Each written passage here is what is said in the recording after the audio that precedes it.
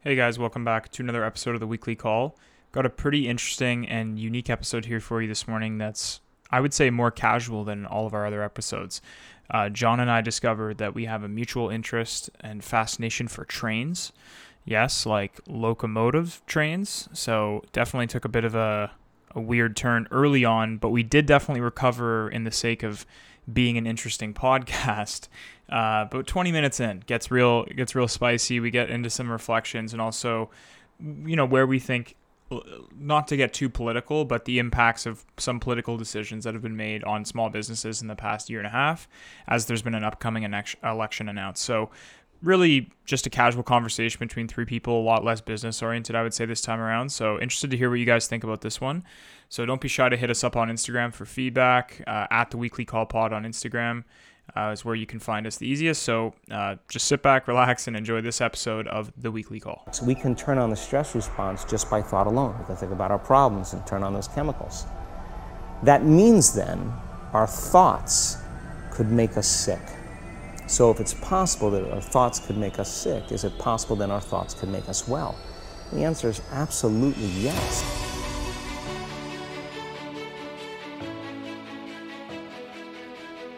You're listening to the Weekly Call Podcast with Austin, Amber, and John. Welcome. It's enormously important that you do have the right friends.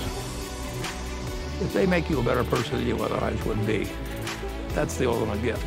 It deals, for the most part, with success. It deals with people who you started your life off with and what success does to them. People look at you strange saying you changed, like you worked that hard to stay the same. Like you're doing all this for a reason. Remind yourself, this fight that you're in, this is what will make you stronger. Hey guys, welcome back to another episode of the Weekly Call. I don't know if there's any train fans out there, but John and I were just talking about trains, and we found out that we both really like trains. Now, I understand if we have any listeners, might have just pressed stop and next episode right away, but John and I did not realize we both had this, I guess,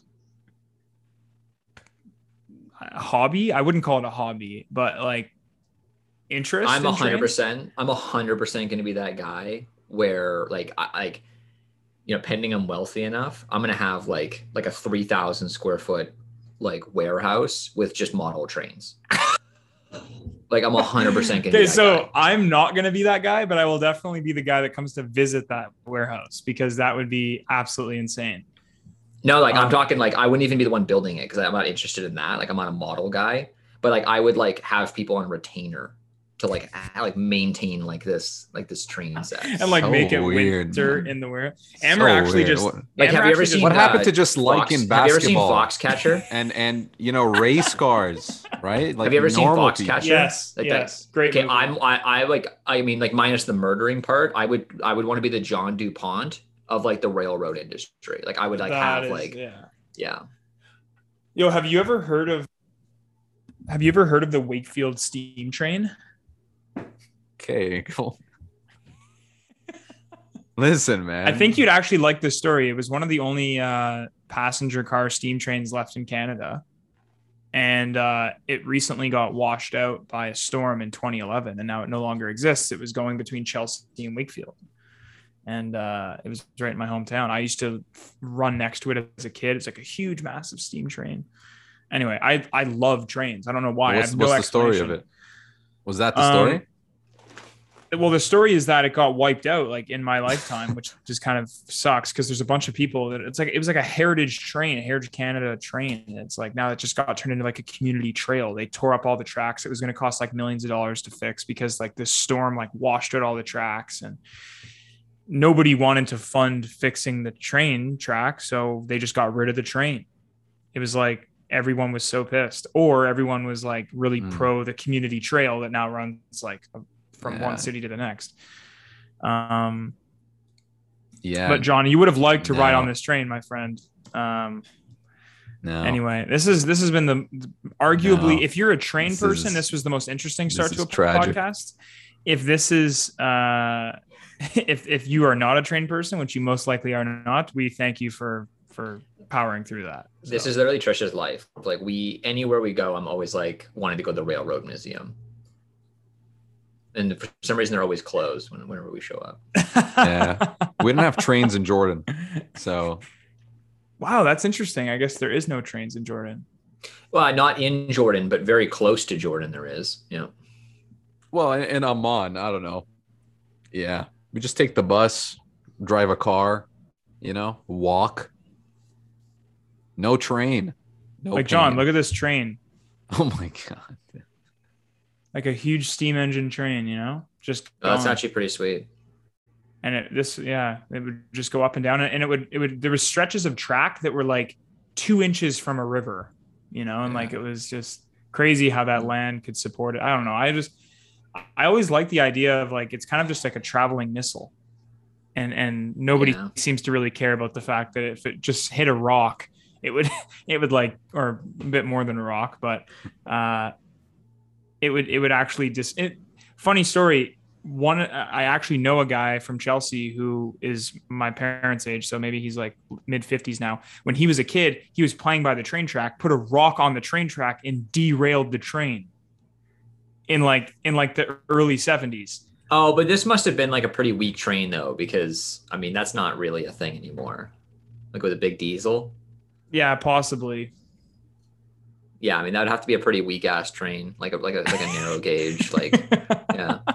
Like, are you like a train nerd and you know everything about trains? No, I'm actually less of a train guy and more of a railroad guy. You know what I mean? Like I'm very much into like the big railroad guy. Yeah. Yeah, very big railroad. Like I could give you the history of almost like most railroads in North America. Are you more interested in like the commerce that developed as a result of the railroad? Okay, so it has nothing to do with the trains themselves. No, I'm less I'm less interested in the engineering side. See, I'm more of a train guy. You're more of a railroad. Yeah, no, I'm guy. more in like how it shaped the founding. Basically the just in the expansion of the American Midwest. Damn, this podcast off to a hot start. If you're listening to this, you've been in a coma for almost 20 years. Well, just to clarify, we're trying a new technique. We don't know where this message will end up in your dream, but I hope it works. Please wake up. We miss you. This is important though. I mean, one of the only reasons, I mean, this, no one knows how history would play out in hindsight, but the reason why British Columbia is not a part of America is because the Canadian government at the time agreed to build a transcontinental railroad connecting the east and west sides of Canada. And without that, I would be an American citizen right now, most likely. And we wouldn't have this podcast. I'd be part of America. Right, like that was the whole gig. Shout out to the railroads for having John on his podcast. Yes, no, for sure though. Like that is, I didn't know that. I actually, like I said, I don't know any railroad history. I could tell you a little bit of train history. It's very minuscule, but the railroad history seems like something I would be interested in. Yeah, the Canadian Pacific Railway. They built all the way across to. Canadian Pacific they started out, and the Canadian National. The Canadian National was a government funded railroad, which is actually quite common. Actually, there's a few notable government funded ones between 1881 and 1885. I think it was 1881 was when the final spike was driven in like some buck ass middle of nowhere town. Yeah, and there's so many interesting stories there, right? But think about how late that was, because I mean, the transcontinental in America, the last spike was like 1869, right? Was when that final spike was driven. Is there a movie about the Canadian Pacific Railway history? Probably not. No. Hey, look, nobody's gonna blame you if you want to click shuffle and listen to some music right now. Like it's totally fine if you want to click off of this. Like, just turn on another episode of the Weekly Call. I mean, I give you full permission. I mean, it's like I don't know what's going on. Where did this train obsession? No, never mind. No more trains. Like, how did it get to the point where you were like interested in the the intersection of railway and business? Like that seems to be quite strange. Because like, if you're not a train guy, why railway? Well, where did my fascination start? Well, most of my fascination started with railroads because I was reading about John D. Rockefeller. Right. I remember you actually talking about him like a lot last year. Yeah, I was reading. I read a lot about John D. Rockefeller, then I read about J.P. Morgan, and you can't read about those two and not read about the railroads because they were so well integrated. I mean, J.P. Morgan. his investment group, like they owned a ton of railroads, like the New York Central, things like that. And then there was actually like a lot of like political things that arise from that as well. I'm going to gloss over a huge chunk of history, but at one point in time, there was I think it was called the Northern Securities Trust. And this would have been in like just before the turning of the 20th century. So this would be like 1890 something. And this is actually a huge turning point in business. And it actually this is a turning point in where I think that we started going, let's say, less free, okay? Especially like taking away the freedoms of their citizens and especially of businesses. And in the Northern Security Trust, essentially what happened was there was a bunch of railroads and they were competing against one another. And they basically said, look, rather than competing against one another, there was the two heads. There was J.P. Morgan and then there was E.H. Harriman. Okay. And these were the two leading sort of railroad barons at the time. And they decided let's start this trust. And so E.H. Harriman took the Union Pacific and among his other railroads, and they put the shares in trust with this, which is now called a holding company. By the way, that this is before holding companies. So effectively, that's all this was. Shout out Aurelius Holdings. Yeah, so they put their shares in trust, and so did J.P. Morgan with theirs, and they had like the New York Central and a couple other railroads. Either way, point being, it was effectively a monopoly, okay, on railroads. And Theodore Roosevelt came in, and basically he was a trust buster, and he came in and started breaking up all of these so-called monopolies, right? Believing that they weren't good for society, right? And that the people that had acquired the wealth and the reason why they were at the helms of these businesses, that he called them malefactors of wealth. The people that had acquired in dirty, trickery ways, and he didn't feel like people should be that rich, and he didn't feel that it was good for society to have monopolies, so then that's when Standard Oil was broken apart. Around this time, they handed out serious fines, and so Teddy Roosevelt basically he was known as the trust buster. So he started breaking up all these monopolies. So he broke up the steel monopoly, which was U.S. Steel, which J.P. Morgan also was alongside, because J.P. Morgan's was like the number one banker at the time, and the U.S. Steel had bought like Bethlehem Steel, and they bought I forget the name of it. Andrew Carnegie. They bought his mill. I think doesn't really make a difference what it was called. I think it was called Homestead. Either way, and which actually made Andrew Carnegie the richest man in America at the time, because they bought it for like $400 million cash, which at the time was like some like astronomical number, right? Like as in, like I remember the scene where that happened was like Andrew's like JP's like approached him and basically said, hey, like we're interested in buying your business, and Andrew's like, for $400 million, I would sell it, right? Like thinking that was some ridiculous number, and they're like, done, sweet, right? Like took him out on the Crosair, his yacht, and was like, yeah, it's a done deal, let's do it. Yeah. Would you be interested in like doing a tour of like the Canadian Rockies Railroad? Yeah, like Trish and I had talked about how like if we can't, because due to COVID, I don't know if we're gonna be able to like do as much traveling this year. Yeah. So I was definitely like thinking about doing a railroad tour, because it'd be amazing. The Rocky Mountaineer.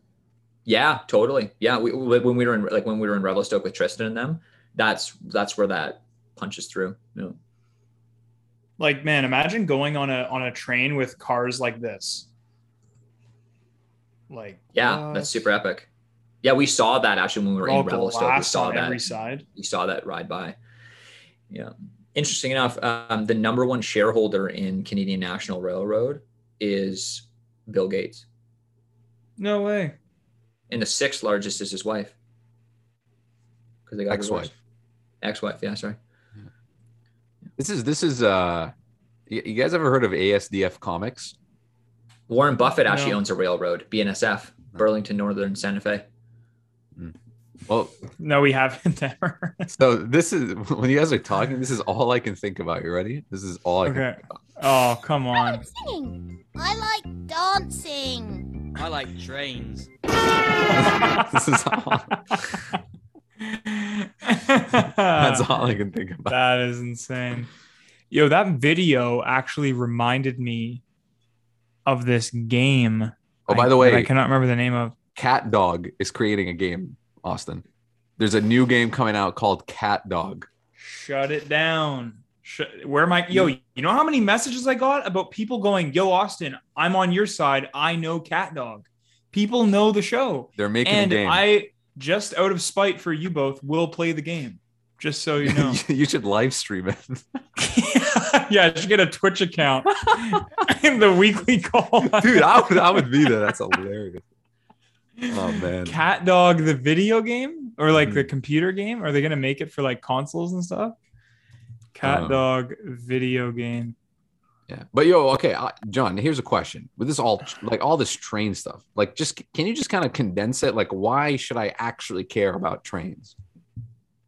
And what happened with the railroad? Why should you care about the history of trains, or why should you care about trains in modern day society? No, like the history of trains and train, billionaires and millionaires and the train industry. I mean, obviously you're not going to waste your time learning about trains. Maybe I'm not saying something you guys are saying. Why should I care about this? This is something that I think effectively is like, it's just one of those things where the moment you stand next to a train, right next to one, okay. Hold on, just wait. Sure. The moment you stand next to one, you realize just how ridiculously impressive this would have been. Okay. You take someone let me bring you back to like the 1830s. Okay. You are a American frontiersman. Okay. Even someone living in a city. Okay. I mean, but like you pick some, like even like a large city on the frontier was like 3,000 people. Okay. So we're talking like a tiny town. Okay. What's my job? What am I doing?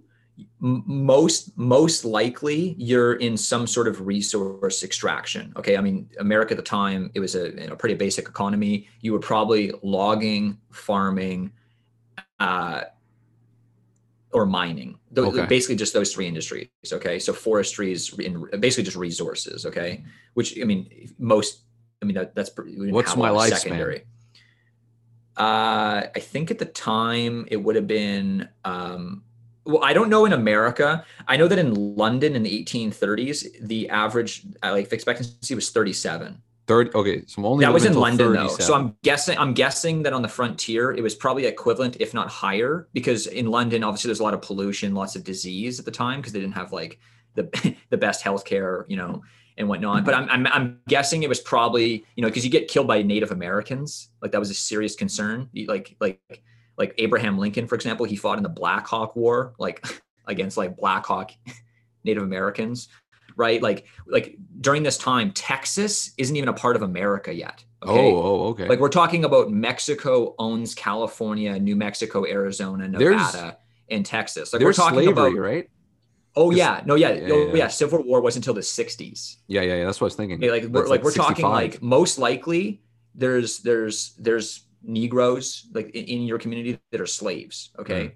And you might even own one if you were well off. Okay.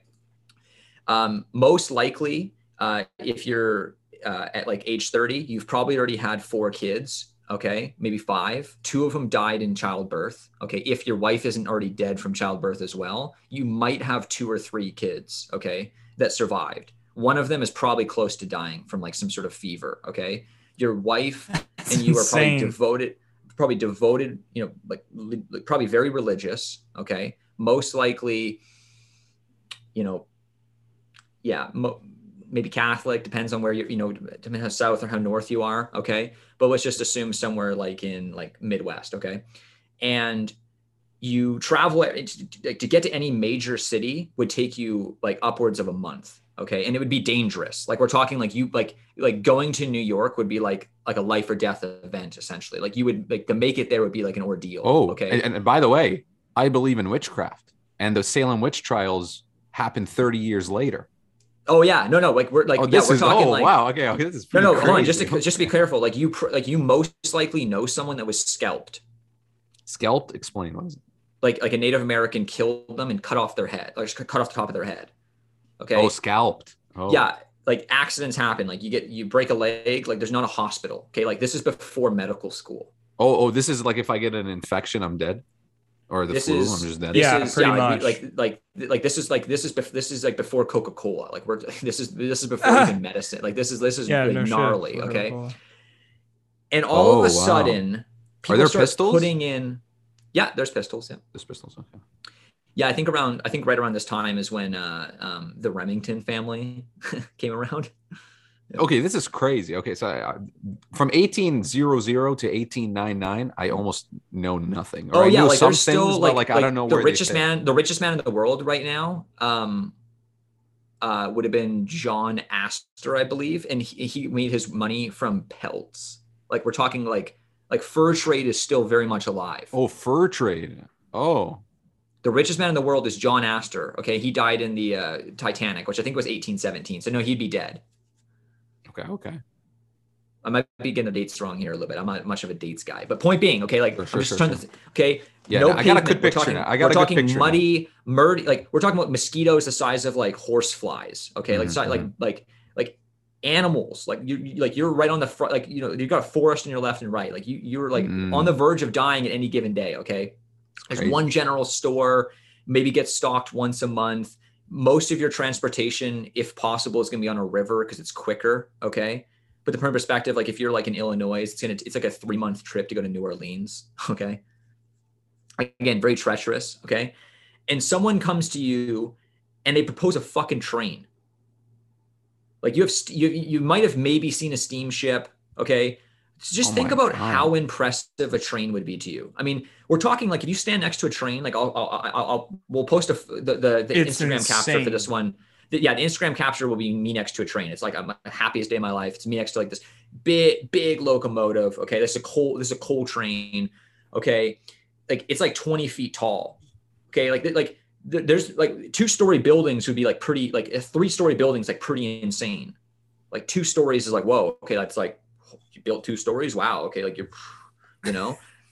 So like imagine this massive 80-foot long, 20-foot, like this is bigger than any house in the whole village, okay, or in the town, and it's gonna pull just just tons and tons of weight, like, and it's gonna be built on these little I mean at first it was wooden tracks, right? This is so beyond, like you're gonna be able to get to like across America in 11 days, like.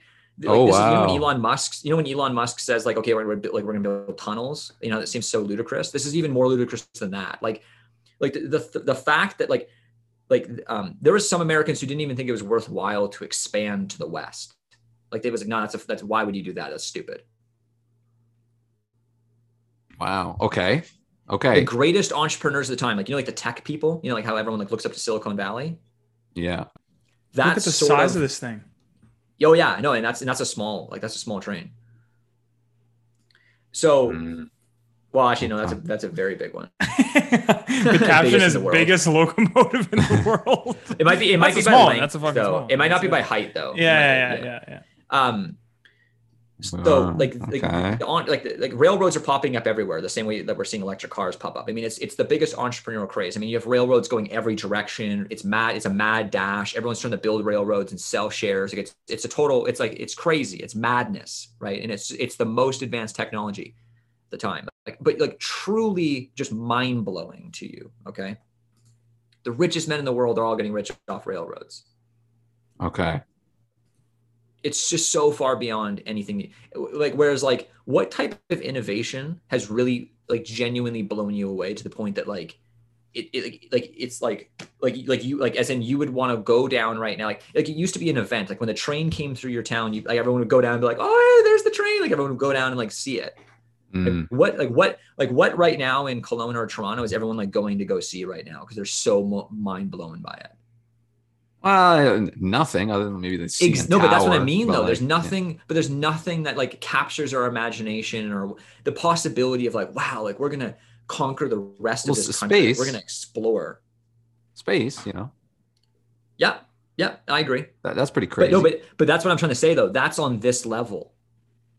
The original trains was on the same level as space exploration. That's how out there this was. A transcontinental railroad was beyond the scope of anyone. It was a crazy thought. I'm sold. Sounds interesting, but The reason yeah. why it's relevant to this day Yeah. is that Oh, it's yes, the yes. most environmentally friendly form of transportation available to us. Steam trains No, or electric no, trains? diesel locomotives. Really? Yeah. Oh, Okay, so the distance between Toronto and Sault Ste. Marie, mm-hmm. okay, it's about 400 kilometers. Okay, think about how many gallons of gas, like of diesel, a truck would have to go through, just a normal, like it's the competing line, Sure. to transport just a single, like maybe 2 car loads, two Sure. trailers full of goods to Sault Ste. Marie. Just think about how much gas in your head. Okay. No idea how to even count. No, it just doesn't make a difference the exact numbers, but just a lot of gas. Okay, or a lot of diesel. Sure. Okay. Now, how do they get there? They drive there Yeah, on what? on wheels and road. Yeah, okay. Who pays for the road? The city. Well, it depends, but if it's in Municipality? Toronto, it's a city. Yeah, but taxpayers. Okay, in some way or another, taxpayers pay for the roads. Sure. So trucking companies go through tons of diesel.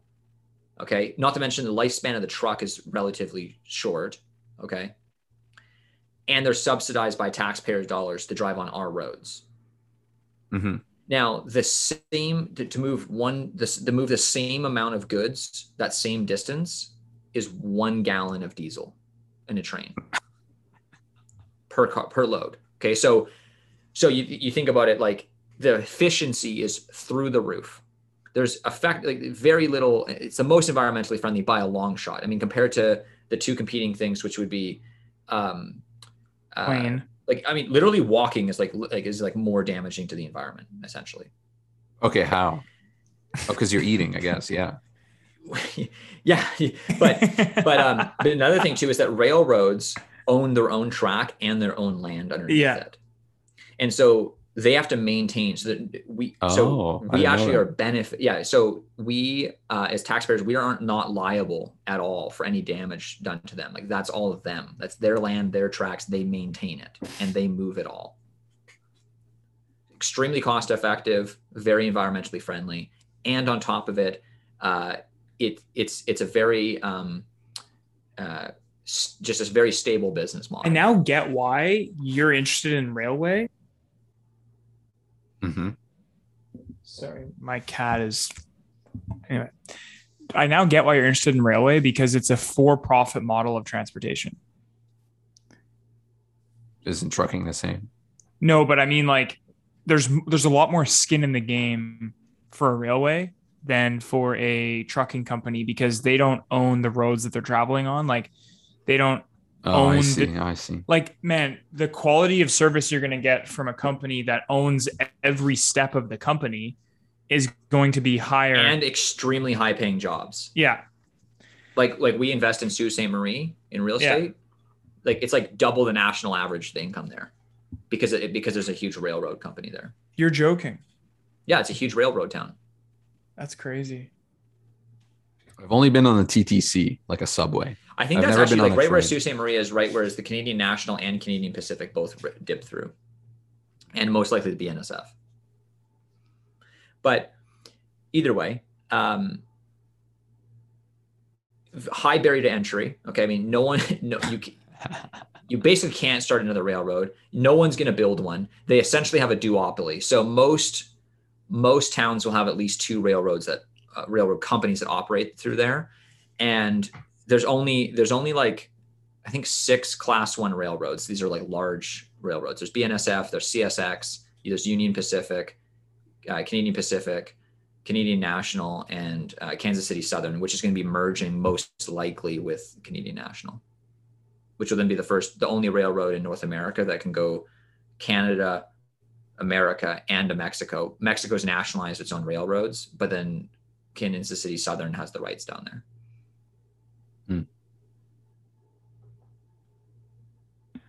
Cool.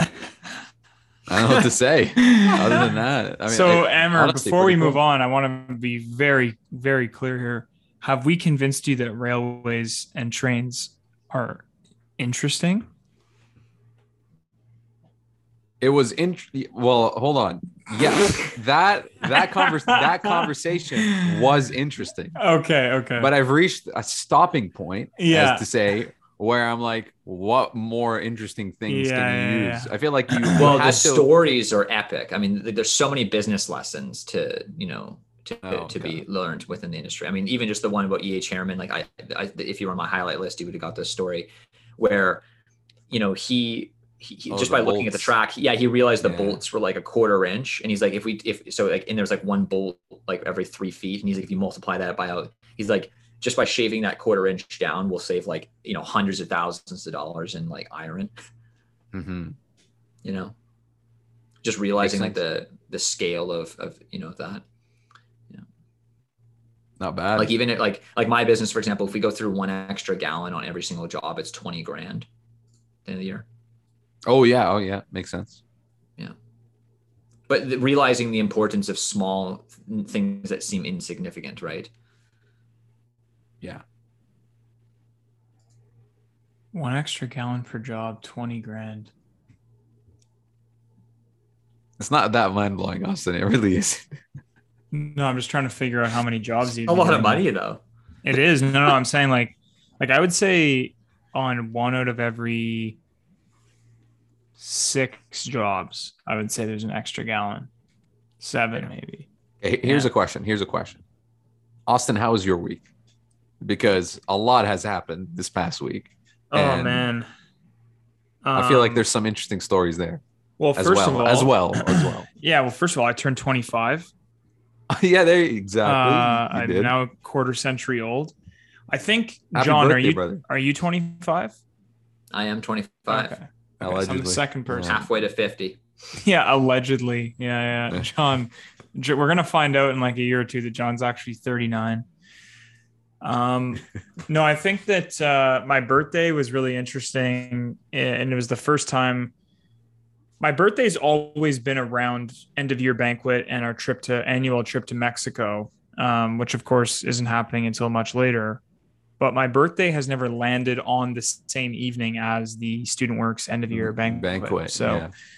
first time for that in 4 years. And well, it was just a really fun time to be gathered with a lot of people that I really care about on my team. And obviously I had a few friends that I'm really close with that aren't obviously with Student Works that I wasn't able to be with on my birthday, but it was really cool for once to not even really have that option, right? Like I was just with people that I coach and work with and run a business with, and Miranda, who I used to do all of that with and is now, doing who was a real estate agent, but she was there as my plus one for banquet. Right. And so it was really cool just to have more of your professional and coaching network, I guess, and Student Works network or whatever you do for a living network with you on your birthday evening, celebrating the entire year and also having that evening be your birthday. It was such a cool experience. So had a lot of fun and ended up making a 2-day trip out of it in Montreal.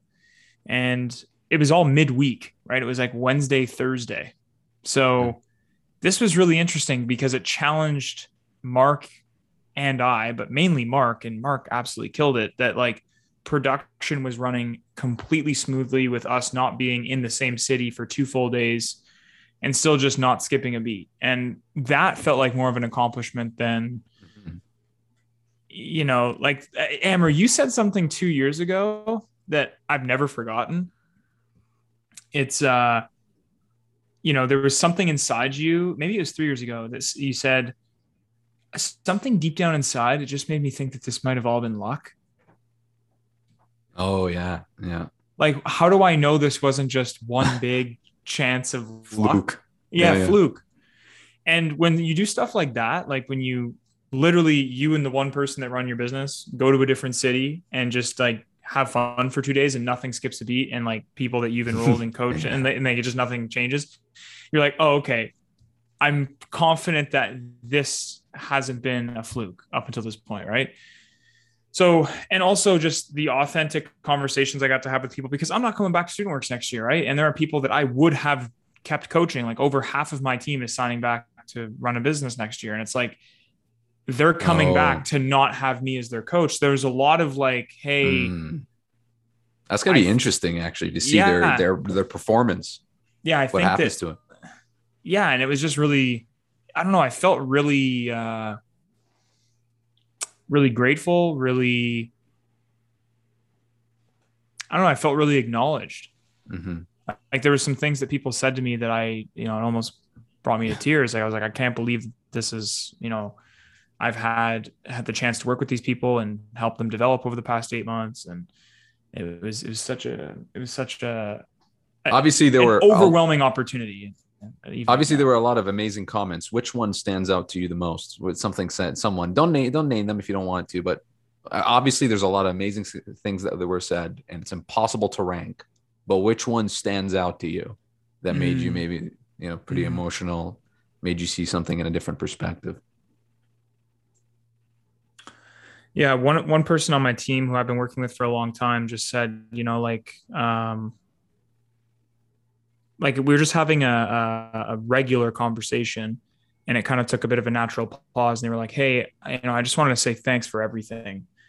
And it didn't even really occur to me that they were speaking about our entire time working together. I was like, "What do you mean?" It's like one of those movie moments, Kind of. And it was Yeah. like, "What do you mean?" And they were like, "Well, I really don't think that without working with you in the past number of years that I would be where I am. And I wouldn't have changed it for anything." And this is this person telling me this. They said, "I remember when I heard you talking on one of your podcasts or in a conversation saying your goal is to be retired by 30 so that you can spend as much time as you can with your kids. And I think that what you're doing gets you there. And it's also become one of my goals because I can see that is really important to you, that you really want to like keep building networks that are really close to you and that you really value your relationships, and being coached by you really helped me realize the importance of that. And now that's one of my goals is to be retired by 30 so that I can be so close with my kids, just like you want to." And he said, and then they were like, "And I think you're going to be a really good dad."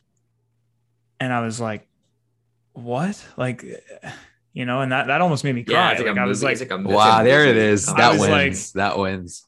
and I was like, I didn't, damn. I was like, that is probably one of the most heartfelt things anyone's ever said to me. So that was really awesome. And also just to know that obviously you're on good terms and friends with people that you're working with from a coaching relationship, but like sometimes you just do not understand the impact that a relationship can have on someone both ways. Like I would say that there's been an equal amount of impact on either end of that, like both for them and for me. And it really made me reflect on the impact that I've gotten from these people. That they've had on me is like, they've pushed me and challenged me and made me think about things in ways that I would never have ever thought about for me. One of the biggest privileges of being a coach and also running a business yourself in the same domain that you're coaching people in is that you are literally being forced to think about problems and situations and challenges and strategy a different way than you would have ever thought about it.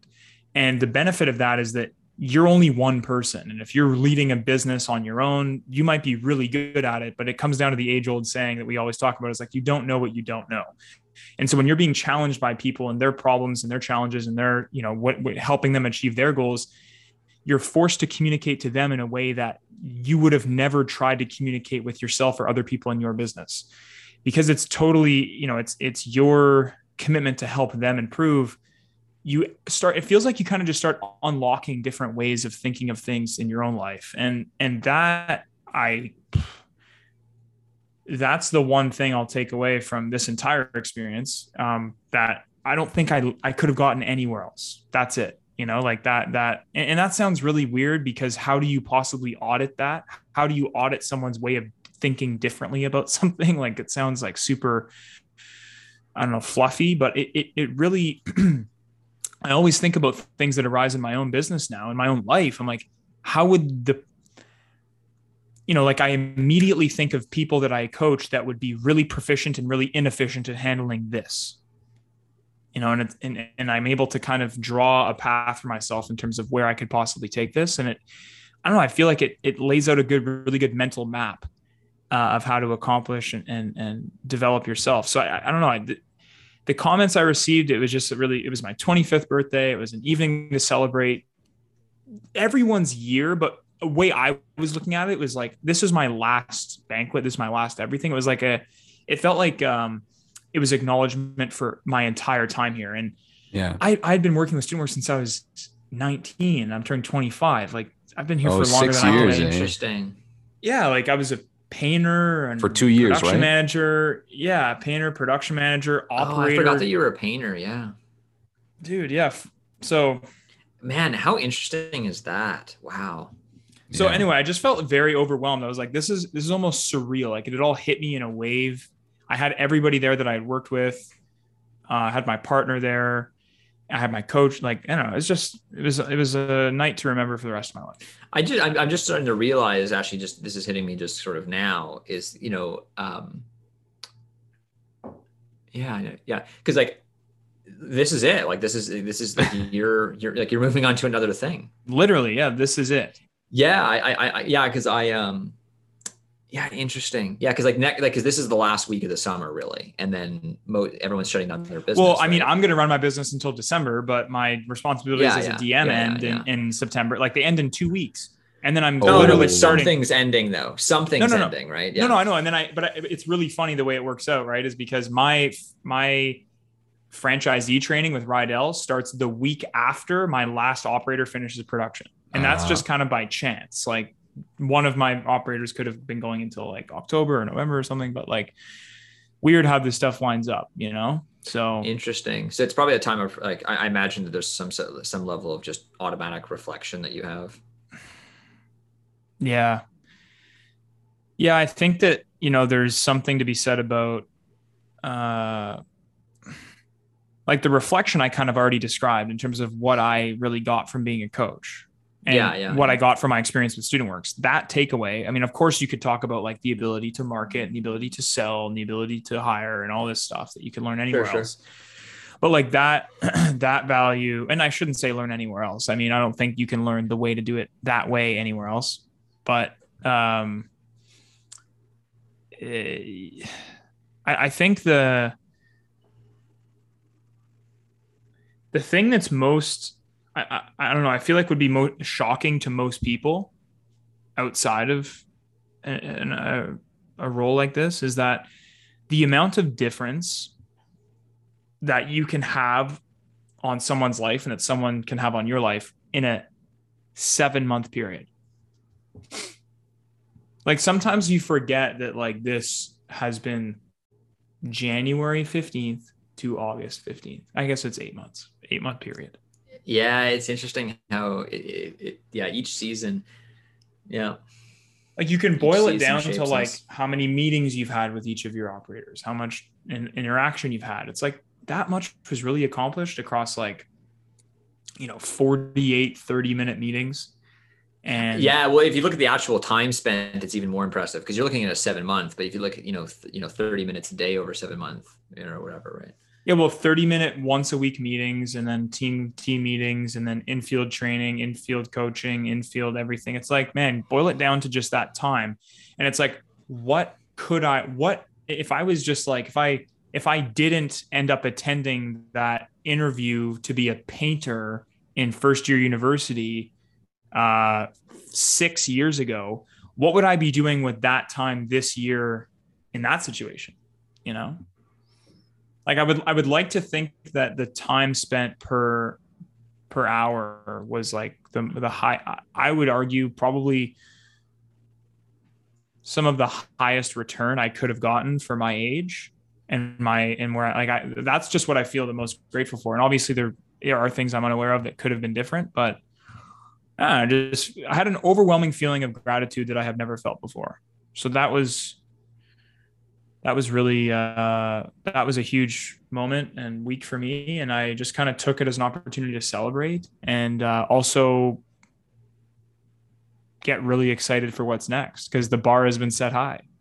Like how am I going to be able to go recreate this?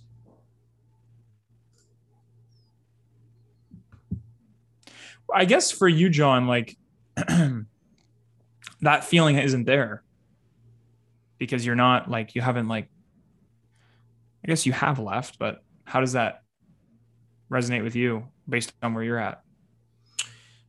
Yeah, like this year out of all my years definitely feels like a lot different than previous years. Like how I felt this time of the year. Like Yeah. I don't feel like I'm ending anything. Like my seasonal staff are leaving, which is, you know, like I had like, you know, I had to say goodbye to like a lot of employees, and, you know, because they're going back to school, or, you know, like I had one of my favorite employees. He's moving back to Calgary to go back to school. And yeah, I don't know. It kind of just hit me, actually, just like even just like this weekend, really, that like like I never had really like, because I don't see my employees that often, and it was, I don't know if you had this too, but it was kind of sad because like I don't remember necessarily like at some point in time I saw Aaron for the last time. But I didn't, but I like, when I saw him for the last time, I didn't really like, you know, because there wasn't like I don't know. I wish that I wish that I had done a closeout meeting with some of my guys. I didn't. And I'm just, you can still do it. It realized me. You can still do it. I'm definitely going to call, like, yeah, there's no doubt I'm going to call and have a conversation to be like, hey, thank you. Right. Mm-hmm. And whatnot. But I feel like I was just so wrapped up in life and work that it occurred to me that I just had like a bunch of like people that I had been working with for multiple years that are no longer going to be working with me. And I wasn't even there, like, to say, I don't know. It was just weird. Like, it was, I don't know. There's this quote from The Office, which is like, I wish I knew. I was thinking about that right now. I wish I knew I was in the good old days before it was like too late. You know, it's like when they were the good old days. Yeah. Like, and yeah, well, you know, and that's another thing too, that was kind of getting me all tripped up even recently, was that like, did you guys feel like you got so, like this year, like this summer in particular for me has like Austin, I don't know if you can relate to this, but like I almost forgot to have fun during the year. So John, I will tell you, my friend, that when I managed production for those 2 weeks in the first 2 weeks of August, when Mark was having his son, I had realized that I had literally not taken more than 12 hours off. Like, and I don't mean off. I just mean like I hadn't actually done a thing elsewhere. Oh, no, I'm not even talking like fun as in like going on some trip or something. That I did tons of. Okay. So yeah, what were you saying? I went on like, I mean, I didn't even like, I barely worked weekends this summer. I like, you know, I was like most days I was off work at noon. Amazing. Like some days I you know, I worked so what was hard. your original? Like I worked very efficiently. Like, you know, like I would say that like I probably got done, like, I mean, I'd start early and I probably got as much done as most people would get done in like a, you know, like I was very efficient, like when I was doing things, right? Like I, you know, booked hundreds of thousands of dollars this summer, but I did it in a very casual manner, very, you know, very calm and just. For sure. So no, Trish and I got tons of biking in, like, you know, no, I'm talking about like, I feel like I forgot to like actually like pay attention when I was working. Oh. The journey. Like it literally hit me that I had like, I don't know, like it hit me the other day that like I looked at like where I was at in my business. And I'm like, oh, didn't feel like that. I guess I do definitely feel you on that regard, because I don't think I've appreciated so far what, Wait, what do you mean didn't feel like that?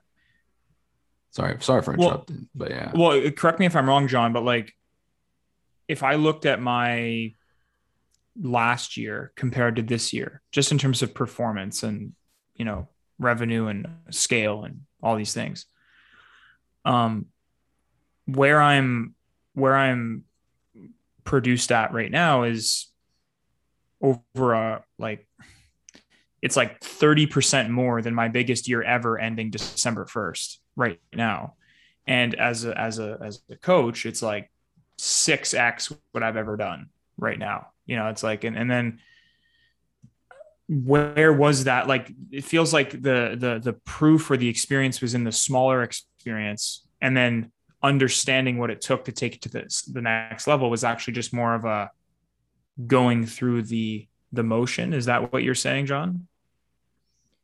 There was less. Yeah. Like I feel like a lot this year, I just feel like I took for granted that there would be more to come. And that I didn't necessarily like, for example, like I feel like there's so many things I did this year that are just so second nature that I was more or less on autopilot. Like doing a quote, for example. And like, it's like, I've done 2,000 of these things. And so it's like I know exactly what to say when this person says that. I know the exact pitch. Like I know like, you know, here's how you explain this product. Here's how you pitch this. You know, you're like, unconsciously competent. Yeah. And then, but like, I feel like I almost like woke up and it was like, oh, like I just did all of that. Like I almost feel like I sleepwalk sleepwalk. Is that even a thing? I was sleepwalking through so much. Yeah. I was sleepwalking through so much of this year where like, why is that a bad thing? No, I wasn't pitching as a bad thing. Oh, got it. Okay. No, I just, there was no good or bad got it. Judgment. I just sensed. I was yeah, got it. Well, I sense like regret. Not regret. There's a bit of sorrowness in that. Yeah, there's a bit of sorrowness in that and I don't know. I mean, I could maybe try and explain why it feels that way, but yeah, nonetheless, that's the sensation. Explain. Well, I want to know. Give me like a second.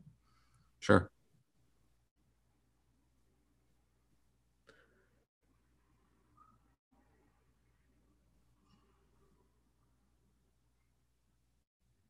Well, I suppose that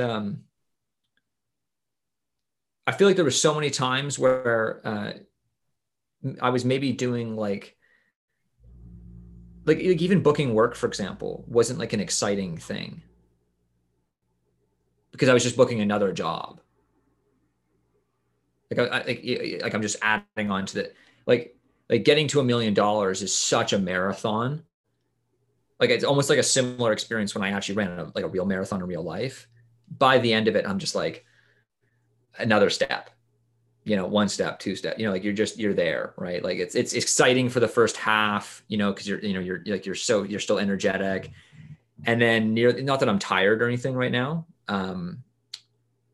Like I'm actually extremely well rested, but there's just like a sense of like, I wish I had paid more attention along the way. Like when I look back, I can't really remember as much as I did previous years. Like there wasn't like any like super dramatic moments or like any highlights that I can just like, if you asked me like to describe my summer, I don't think I could tell you really what happened. And like, or if you asked me like why I was successful, I could maybe kind of come up with a generic response, but I couldn't really tell you what I did. Like it was just, it felt so unconscious.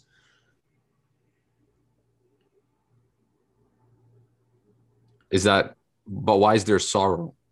Because you didn't enjoy it? Here's maybe another way. It almost feels like I wasn't the one that actually did anything. Like I feel like a disconnect between like my past self and like, yeah.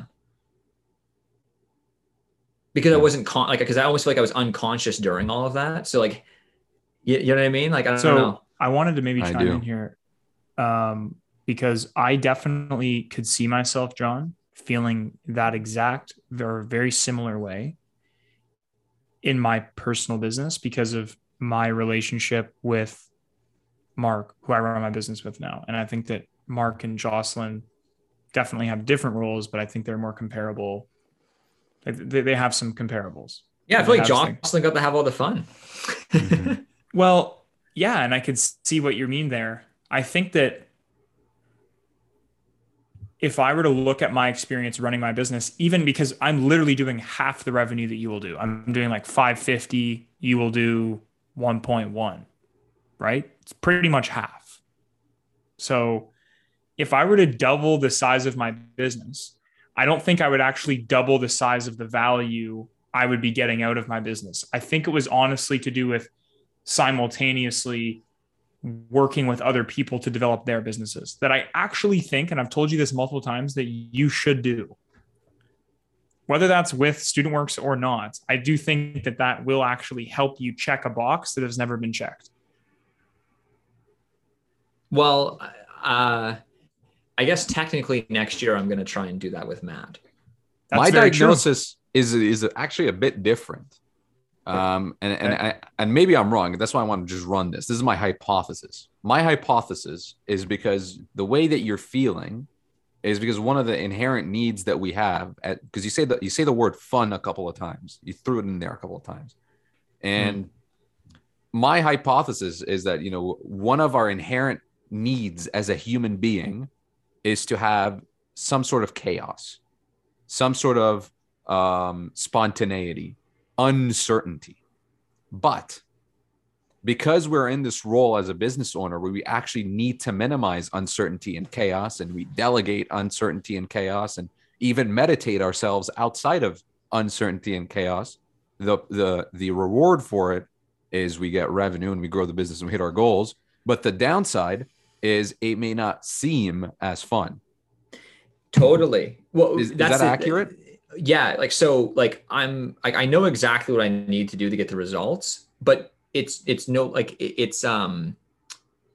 so routine and it's so standardized that yes, if I pay attention, I can still derive a little bit of attention. I can still derive a bit of excitement out of it, but it's so of the same feeling, yeah.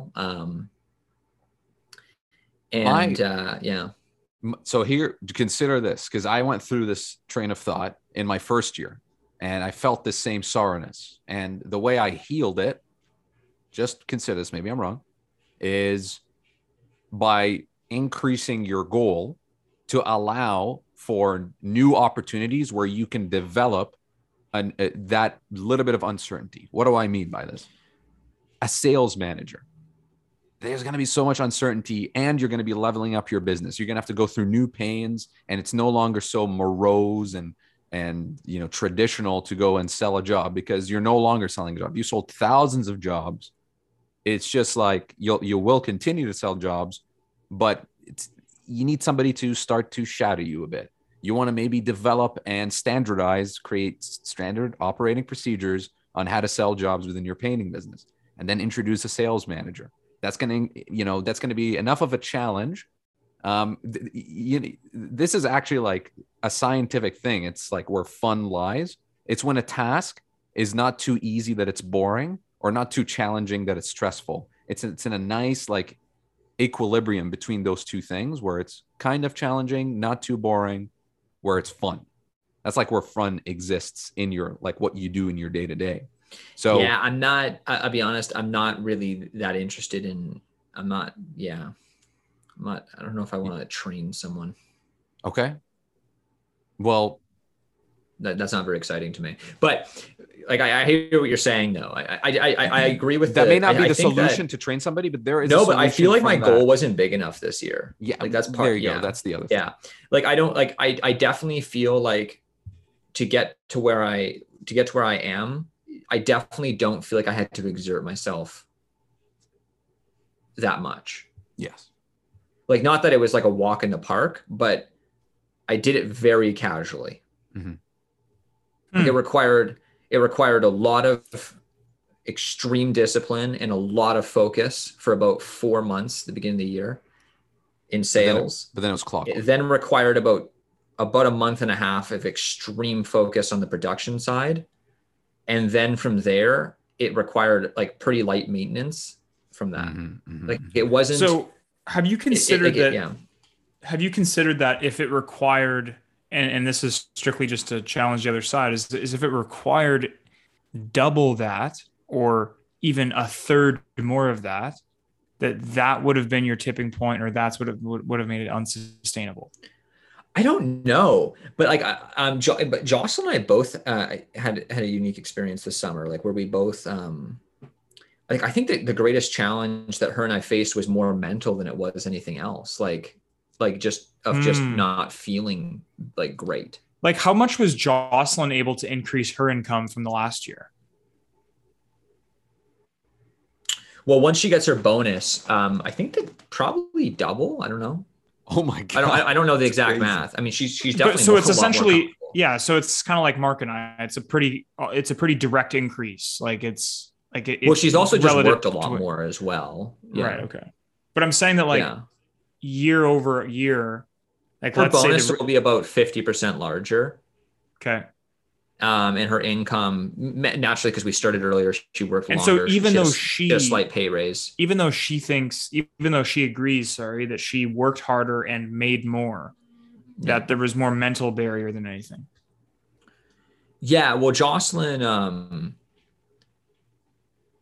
yeah, definitely. I mean, Jocelyn and I both have some like pretty long mood swings, and I think hers are a bit deeper than mine. Like, I don't think I go quite as deep as she does, but she definitely battled through some stuff this year, and which just kind of shows how much of a badass Jocelyn is, because like she managed, in my opinion, the most stressful, because I don't find sales stressful. I really don't. Like, marketing and sales is not stressful. Like, it's difficult. Like, it's definitely like you have to be precise. You have to like follow procedures and be very technical, but I don't find it stressful. Like, I'm never like stressed during sales. Like, it's actually, I can completely agree with that. Yeah. So it's not like a stress inducing thing, in my opinion. Yeah. If anything, it's a little, like it's a little, like sometimes you might be a little bit nervous here and there, but it's difficult to do it at an extreme level. Like at the beginning of the year, like when I had that 13-week stretch where I was booking like $60K a week, like that was hard. That was really, really difficult. The input was hard.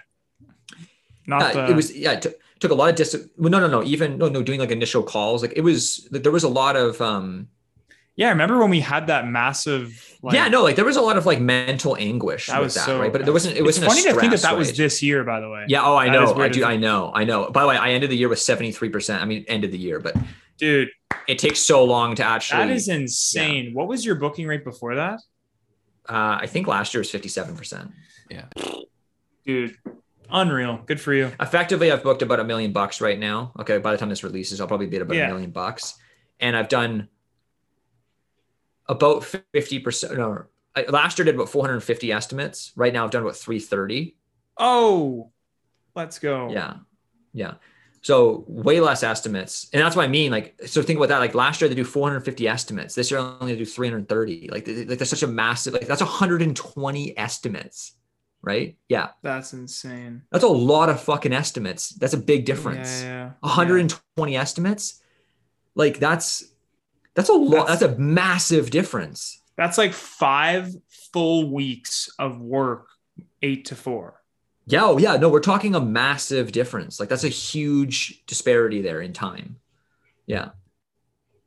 Crazy. Right. So that's a lot, so that's all effort I didn't have to put in. Right. Like, so just by doing initial calls and putting that little bit of extra work. But I think what you were saying is that Jocelyn has to go through that, like, or she was stressful or stressed or something. That's where you were sound like. Oh, no. Sorry. I was saying that, well, at times, I mean, we definitely didn't have nearly as many, like, we didn't really have any catastrophes this year, but no, what I'm saying is Jocelyn had to do the most stress. Like her role, in my opinion, is way more stressful than mine, but she had the most stressful position. And I think she was like in a very difficult mental state this year, and she pushed through it and like completely clutched out. That is so it was like, when Michael Jordan had the flu and he still like put up like 30 points or whatever it was. Like that's Jocelyn had basically had the flu and still put up 30 points. Like she crushed it this year, despite like, right. Which I think that, I mean, I don't want to put words in Jocelyn's mouth, but I think that she got a bit more confidence with herself, that she's able to push through a lot of those mental barriers, which was really cool. For sure. It was 38 points, by the way. Yeah. Which is nuts. Yeah. The flu, right. The flu game. Yeah. Man, I'm really curious about next year and whether or not it will take the same or more effort to produce less results. I'm just wondering about the macroeconomics of the construction industry next year. Yeah, I'm super curious. I'm heavily considering. I mean, for me, the only and it's completely it's for the most part out of my control, but the labor market will ultimately be the bottleneck on what my success is next year. Mm-hmm. Yeah. I completely I think agree that with you could pick any number below 2 million and I think I could sell it. And if you gave me, a good labor market, like if you gave me, if I was able to hire up to 20 employees, I could produce it. Mm-hmm. Right. So it's just a matter. I'm going to make the decision the next month here. I'm heavily considering bringing in foreign workers. Like that's how concerned I am about the labor market next year. Like I'm going to spend like tens of thousands of dollars, fly them in, get them housing and like, it's going to be really expensive. Like it's much cheaper to hire Canadians, like just from a logistical standpoint. I tried that. And I remember I would have to pay those international cards where you have to call the number so you can call the guy. And he was like in Cuba, but it didn't really pan out because he was missing some paperwork. No, I'm going through a consultant. You're doing it super legit. Yeah, you pay like $2,500, like as a base fee, and then you pay $1,500 for every person you hire. Mm-hmm. And then there's all these different things. But like I did the math, and it's a lot more expensive than hiring a Canadian. So it's only worth it if you can't get a Canadian, basically. Like I did the math. With all of the overhead costs and as well as just the externalities, and then you can't pay them piece rate, you have to pay them hourly. Okay. So I did the math, and it's like they have to come out and have an average efficiency of at least a 1.25 to be at the same cost as a Canadian. Isn't that kind of a gamble, dude? It's a huge gamble. Why? Why would you want to take that? Well, it's a hedge, in my opinion. It's a hedge against the Canadian labor market. Like by not bringing in 5 foreign workers, I'm basically saying that I'll be able to hire the Canadians I need, and I'm not confident I'll be able to hire them. You think you have 6 months between now and when you like really need between now and February. You have 6 months. You're telling me you can't find 5 good Canadian employees? Well, no, I need to hire. No. From January to April of next year, I'll need to onboard somewhere around 12 to 15 staff members. Yeah, but it doesn't have to be January to April. You can start now. Yes, but like most of that's gonna be for the exterior season. So that's why I say January to April, because they'll have to start in, like I could start hiring university students for next summer. Like I could start putting in teasers and stuff, right? Like I'm totally in agreement. But typically speaking, I'm hiring most of this for exterior painting, not interior. I already have all the interior painters I need. You don't think it's possible to hire exterior painters now for next year? It's possible. I would imagine the attrition rate and how many people would actually follow through with delivering on that. Like how many people do you think you're going to hire in September, or actually going to start in? I have ads out. It's not like I'm not trying, but I'm saying I'm not confident. Yeah. Got it. But my point being, I have to onboard 12 to 15 people starting in January until April. Like there'll be the university students that, are great because you can hire them as seasonal. And then there'll be a bunch of like full-time people I'm going to be hiring, around like March onwards. Right. Mm-hmm. But like in a normal year, no problem. This year was a complete disaster for recruiting. Like I spent more money than I've ever spent on recruiting. And I got like, how much did you spend? Probably close to $5,000. $5,000. Okay. Yeah. Probably close to $5,000 just online ads. Yeah. Got it. Yeah. But take in mind though, I got like a 10th of the normal applicants that I get. Yeah. So it wasn't like I spent more and got like 10% of the results. Do you think because I know there's an election coming up, do you think the type of political party might affect how easy it is to hire people next year? That's a really good question. It's not even remotely a question. Of course. Like significantly, there's going to be significant. Well, because absolutely. I'm going to agree with John here just because it's all about subsidization. 100%. 100%. It's not even at all for debate. I mean, it's if you decrease the supply of labor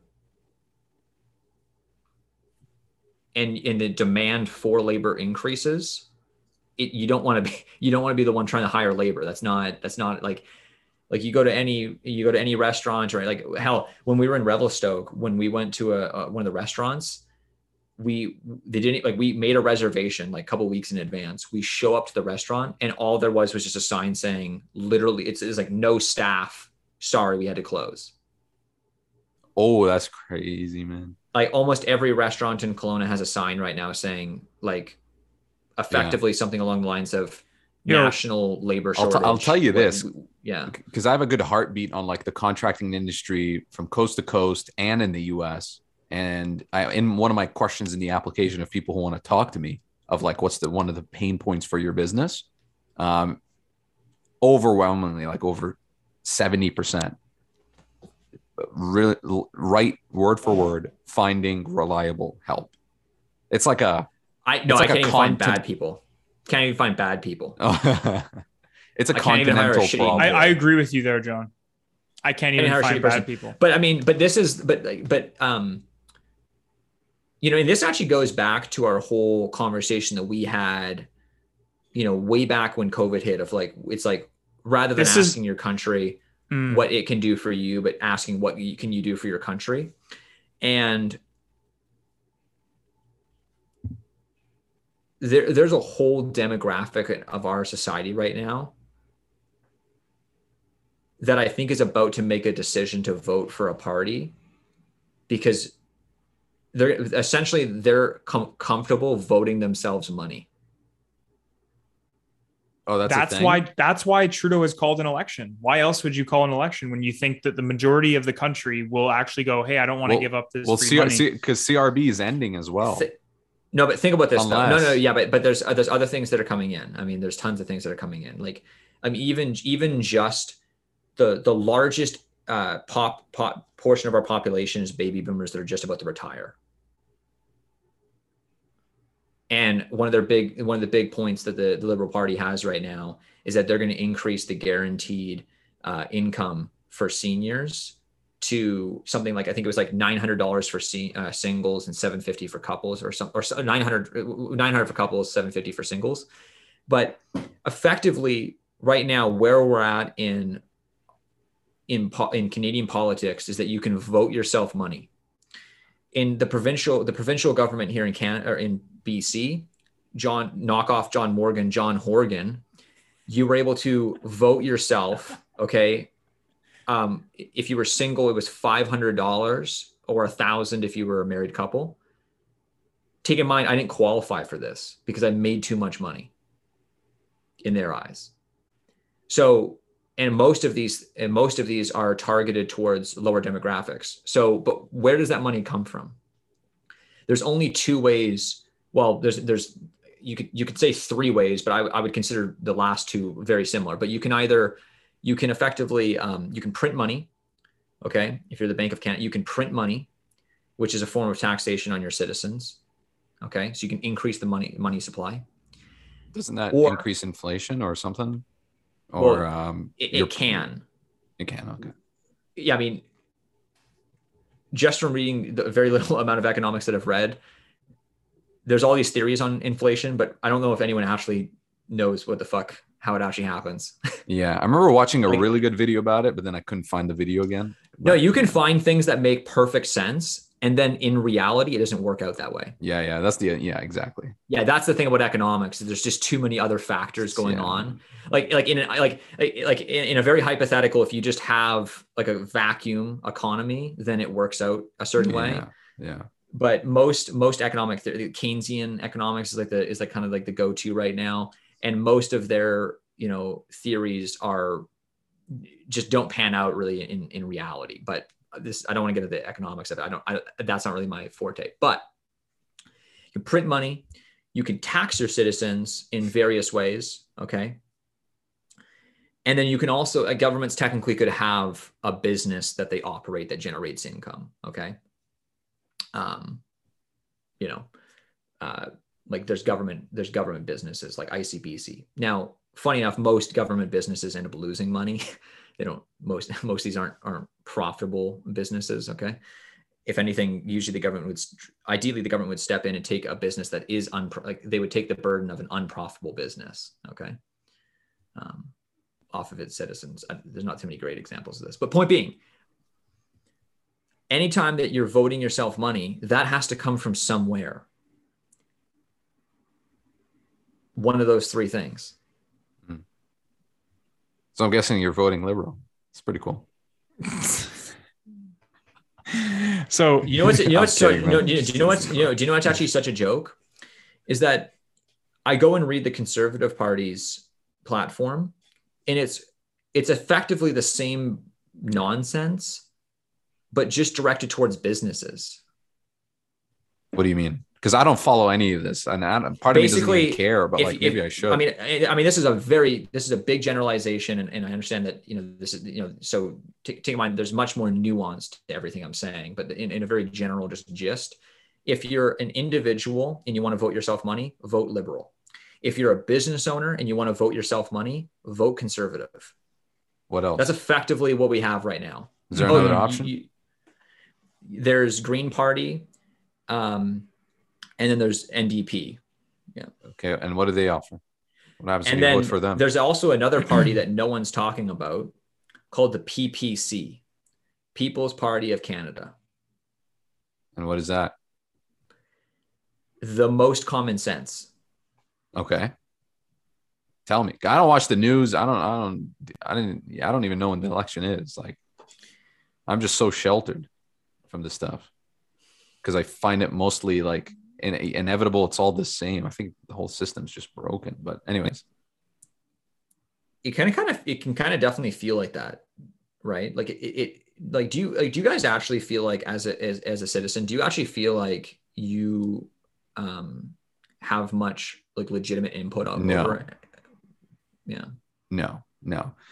After a political science degree and 4 years studying, the ins and outs of the Canadian government. And the reason I got into it because one of my goals was to be influential and maybe one day be prime minister. I quickly realized, and I think it was in the middle of my third year in university, that if you truly want to have a difference in the country, you should just be a successful businessman because money votes way better than an individual. Yeah, I agree. Which is why I pursued StudentWorks. Because I saw learning, because I used to be like a volunteer for different political parties because I'm like, okay, let me try and see if I can climb the ranks. But then I'm like, no, I think I should be a businessman if I actually want to have any positive outcome. But I don't know, like what are your thoughts, Austin? Well, all I know is that I feel like I was actually going to chime in earlier, but I didn't want to interrupt this discussion about the election. We're slowly turning into a political podcast here. Yeah. We'll talk about trains. This is this is the one-off.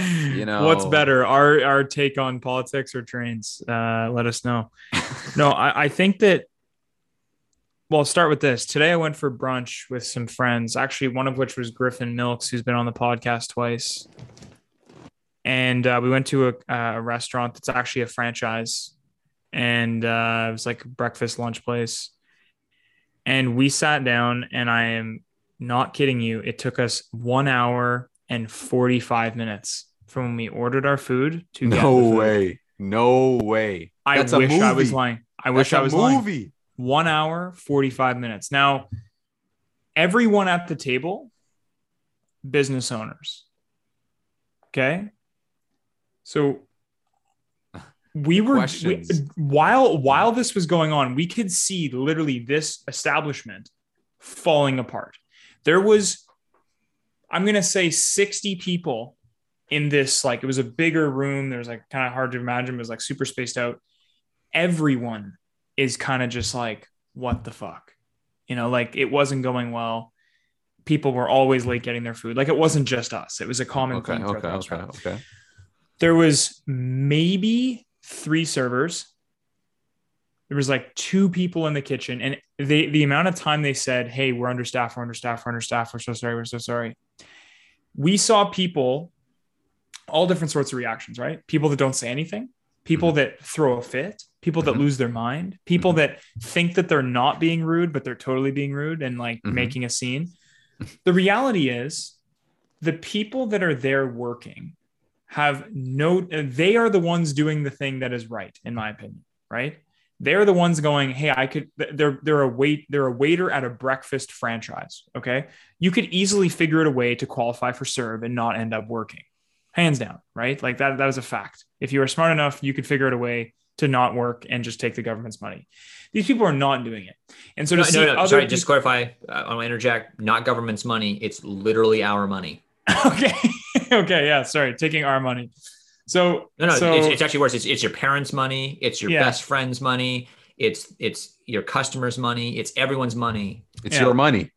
Yeah. You're taking money from your own money. But my point's actually much longer than this. It's that, first of all, the people that are working in businesses that are struggled to finding workers, employees, the people that are on the ground dealing with clients and customers, not the people you're going to want to lose your mind at. The people you're going to want to lose your mind at is, lo and behold, coming back to the political discussion, the people that are setting up a structure for local businesses that are actually trying to drive growth in the economy to be competing with government subsidization. The fact that I actually came really present to this the other day because it's August, like just this time of the year, there's a bunch of birthdays in my family. There's a lot of celebration going on in late August. There's like 6 people with birthdays in my family within 10 days. We got the Student Works banquet. We got XYZ. I've been going out to eat a lot. It is everywhere. This is not just the little breakfast franchise I was at. This is like restaurants I've been to, any service, any company that you're hiring or going to that is a dine-in, retail, or service business is struggling to find people to work. The fact that we are alive during a time where, as a business owner, I am competing against the government, who I pay tax to subsidize people to stay at home, is absolutely fucking insane. That, in my opinion, is insane. And I don't think that we talk about it enough, like how insane that really is. Like, you are handicapping. Let's also just mention too that they're borrowing money in order to do that. I know. But like, it wasn't like we had some like massive reserve. It wasn't like, hey, you know what, everyone, you know what, let's just settle down here. We've been so productive and we've been so frugal and we've been living such a modest lifestyle for so long. We're just going to spend this reserve capital. No, that's not at all what happened. Let's just take our debt and let's bring it past $2 trillion. So $26,000 for every baby. Owe money to? Well, I mean, bondholders. Oh, okay. Whoever owns the bonds, right? So, I mean, anyone that owns Canadian bonds. Got it. And on top of it too, effectively bondholders. I mean, that's the debt portion of it. But I mean, but also the printing of money. We're all paying for it. I mean, like your dollar is no longer like it's not worth the same anymore. Yeah. I want to get back to this because CERB and any individual income subsidization has been around for long enough that, have any of you asked the question, what will come of this? What are the trickle down impacts of this? Well, universal basic income. No, well, it started. No. Well, that's like the continuation of where this will go, possibly. But I'm saying the long-term impact. What's 4 steps down?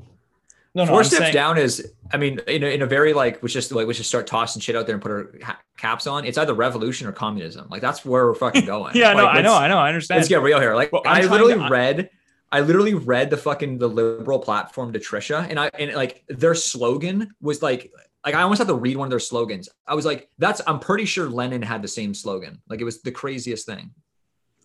Okay, liberal. So while John pulls that up, I just wanted to lay out that there is currently businesses that are deciding to shut down now, not because of COVID, but because of not being able to compete with the government. This is absolutely insane. One of my best friends of all time is a very high-skilled cook, chef. Okay. This person is now back on the job market looking for a job, not because the restaurant has had low demand or the place that he works at has low demand, because the restaurant is not able to operate with the amount of staff that they have on hand. Like, think about that for a second. Yeah. So you want to talk. And that's what John pointed out on his trip to, wherever he went to. It's like there's now businesses shutting down, not because of 3 COVID. million Canadians, as of like this a couple months ago. I mean, it might still be the same on some sort of CERB related thing. That's as many employees as Walmart employs globally. Okay, That's so fucked. Yeah, but John, That's fucked. Can you acknowledge what I'm saying here for 1 second? This is not. I am. This is I not. was adding This is to not it. CERB. Yeah, sorry, I don't know why I said I get I said what you're CERB saying. What I'm related. saying. I said CERB related. But businesses were failing. Remember when businesses were going out of business because there was no demand and they had to shut down and et cetera, et cetera? Now they're actually have extreme demand. Like, oh no, sorry. I actually, Austin, I don't actually recall when there's no demand. I recall being told I couldn't fucking leave my house. No, I'm saying that there was. I remember being told of the that I can't go patronize a business and that business can't serve me. That's what I remember. I understand. I don't remember. I don't remember ever feeling I didn't want to go to a restaurant. Okay, so and that might be called lack of freedom. No. Well, okay. Well, we don't have to get into lack of freedom. But really, like how free is that? No, but 100%. I don't necessarily disagree with like limiting human traffic during a time of uncertainty before we knew what this virus really was, and I don't think that lockdowns work after 2 years. Yeah, but do you really think? But do you think it's the government's position to tell us what we can do as citizens, where we can walk, where we can't walk?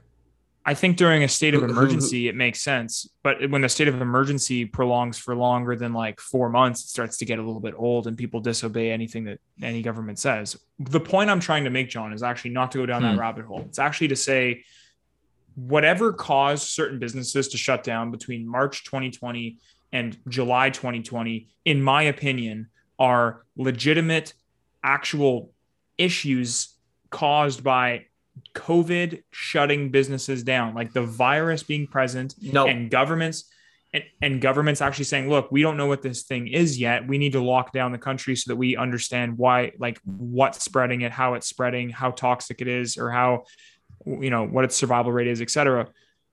Let's actually figure this out. Anything after August 2020, in my opinion, has been a complete wash in how we're dealing with this virus for sure. But my actual point I'm trying to make is that it's no longer the virus. And I get that your timeline of when that took over, John, could have been March 14th, the day after COVID started. I that's your opinion entirely. The only point I'm trying to make here is that we are no longer fighting the virus, right? Like it's very clear. The virus is obviously going to still be here. It's not going anywhere. Okay. Like we have to live in a new world where there are regulations on how many people can be in enclosed spaces, wear masks, etc. Fine. Let's live with that. But the fact that we're actually competing with the government to subsidize income for people that is now actually the main thing shutting down businesses is ludicrous. And I don't think enough people understand the impact that CERB, as a result of COVID, is having on these local businesses, because it's no longer COVID on businesses. It's government versus businesses. Like it's actually insane. But John, the one thing I wanted to point out is that we are lucky enough, and same with you, Amber, we are lucky enough to be in a market where if we are faced with a labor shortage and we want to actually pay our employees more money, we can actually go sell work at a higher price. Because of supply and demand, of course, yes. 100%. Now, here's the problem with the restaurant industry and the hotel industry, and it doesn't work. Your margins are already razor thin. You can't just raise your prices. Nobody will come to dine with you, and you're handcuffed. Like, what are you going to do? Start charging $16 for a beer? No, nobody will come to your bar. So imagine that $32 for a salad. Ability to actually achieve prosperity is limited by the government. Like that in of itself. That is. Yeah, no, is the definition. At what point did we allow it to get to the point where the government is no longer a referee, but actually a major player in all of our markets? I think that's happened in history before, John. Please remind me of when that. Believe me, there's so many times this has happened. Yeah, no. When's the last time that happened? And it also sounds like the Liberal Party wants to actually become wants to get involved in the construction business, which I mean, I could only fucking imagine. Like, wait, hold on. What are you talking about? Okay, like I have to read this because it's like when I read this, I was so speechless. I didn't even cry. You look speechless. Sorry, now. I thought it was a fucking joke. Like I actually was like, I was confused. Like I thought maybe I was reading like a satire. I'm not even kidding. Yeah, like a hidden camera read this show. word for word, just so I don't put any words in anyone's mouth. This is an actual from the Liberal Party's platform, a home for everyone. Okay. Sure. All Canadians deserve a safe and affordable place to call home, and many seeing owning a home as key to building their future and joining the middle class. I'm not even trying to hit points here. Just read. Okay. With rent increasing and housing prices continuing to rise, many young Canadians don't see a clear path to affording the same lives their parents had. That's why our plan will help to ensure that whatever situation or stage of life you are in, a place to call home will be within reach for everyone. A re-elected Liberal government will move forward with a 3-part housing plan. A home for everyone and a home for everyone's their slogan, by the way. Okay. 1, it will unlock home ownership. Liberals will help save a family by buying their first home up to $30,000. They're matching. They're going to be matching people's down payment. So up to 10% of your house, up to 30 grand, the government will purchase for you. So the government will become a homeowner. Oh, that's kind of cool. Okay. Yeah. So the government's already going to start owning all of our homes. Okay. Build more homes. Wait, hold on. But they're not going to own it. They're just going to give it to you. Yes. Right? Like, no. The government will literally own. So when you go to sell, they'll get 10% of the house. Fuck off. I'm not even fucking. No. There's no way that's actually with you. I'm not even fucking. How sure are you that they will actually own your house? Yeah, this has been around for a while. This wasn't even like a new thing. It's like you owe the bank and dude. I thought it was just subsidization, like CERB and shit. Like Nah, man. Oh my god, people are gonna have the government on their deed. No commentary yet. We're no commentary here. Okay, build more homes. Liberals will build, preserve, or repair an additional 1.4 million homes in 4 years. Sorry, I didn't mean to laugh there. I just, dude, we're talking about I don't know. 400,000 homes or 350,000 homes a year. Dude, since when, like look up that, like, who's the largest home builder in the United States? I don't even think they probably build that many fucking homes. That's 1,000 homes a day, isn't it? Yeah. I don't know. Dude, what? Dude, the government can't even run What's a profitable insurance What's business. number How three? the fuck do we think they're going to run a profitable construction business? What's number 3? I don't think they're actually going to run a construction business. I think they're actually saying like imagine seeing like guys building a house like from the Liberal Party. Like that's why I laughed, because that's why you'll know which ones the Liberals are building, because there'll be like 50 people more than they need. Yeah, dude. Okay, hold on, relax. Everybody relax. Okay. Protect your rights. Liberals will create a home buyer's bill of rights to make the process of buying a home fairer, more open, and transparent. Effectively, what they're going to try and do is you can't do blind bidding anymore. So you have to like actually see the house before you buy it. Okay. How does that help? Yeah. It supposedly it makes it more fair, because then you can't have people just like overseas. Just bidding on it. Oh my God. Okay. Young Canadians aren't asking for a free house. They're asking for a fair shot. If we're going to build a better Canada for everyone, then the debt can't continue to be stacked against young Canadians. Okay. Since when was homeowner like someone just needs to just quickly just give a quick rundown on investing here. You like, there's not everything is worth buying at every price. Okay. Exactly. Why do people need to be? I don't understand when someone's like homes are too expensive. Great. Don't fucking buy one. What do you mean? Yeah, I know. Someone's like, oh, it needs to be more affordable. Why? Man, there's this rant. The market will literally decide a price. Yeah. Do you know why I know do you know why I know housing's not too expensive? Because people are still fucking buying. For every buyer, there's a seller. It's not like some magical thing where someone's buying and there's no one selling the house. Mm-hmm. Like when I say that Tesla is too expensive for me to buy it, guess what? The only way that it drops is if someone sells at a lower price or buys, or if so the price is never too high if people are buying. So if you're not willing to pay that, so when someone says like when the liberals say the home market is too expensive, they're saying that they would prefer it's lower. That's what they're actually saying. It's not too expensive.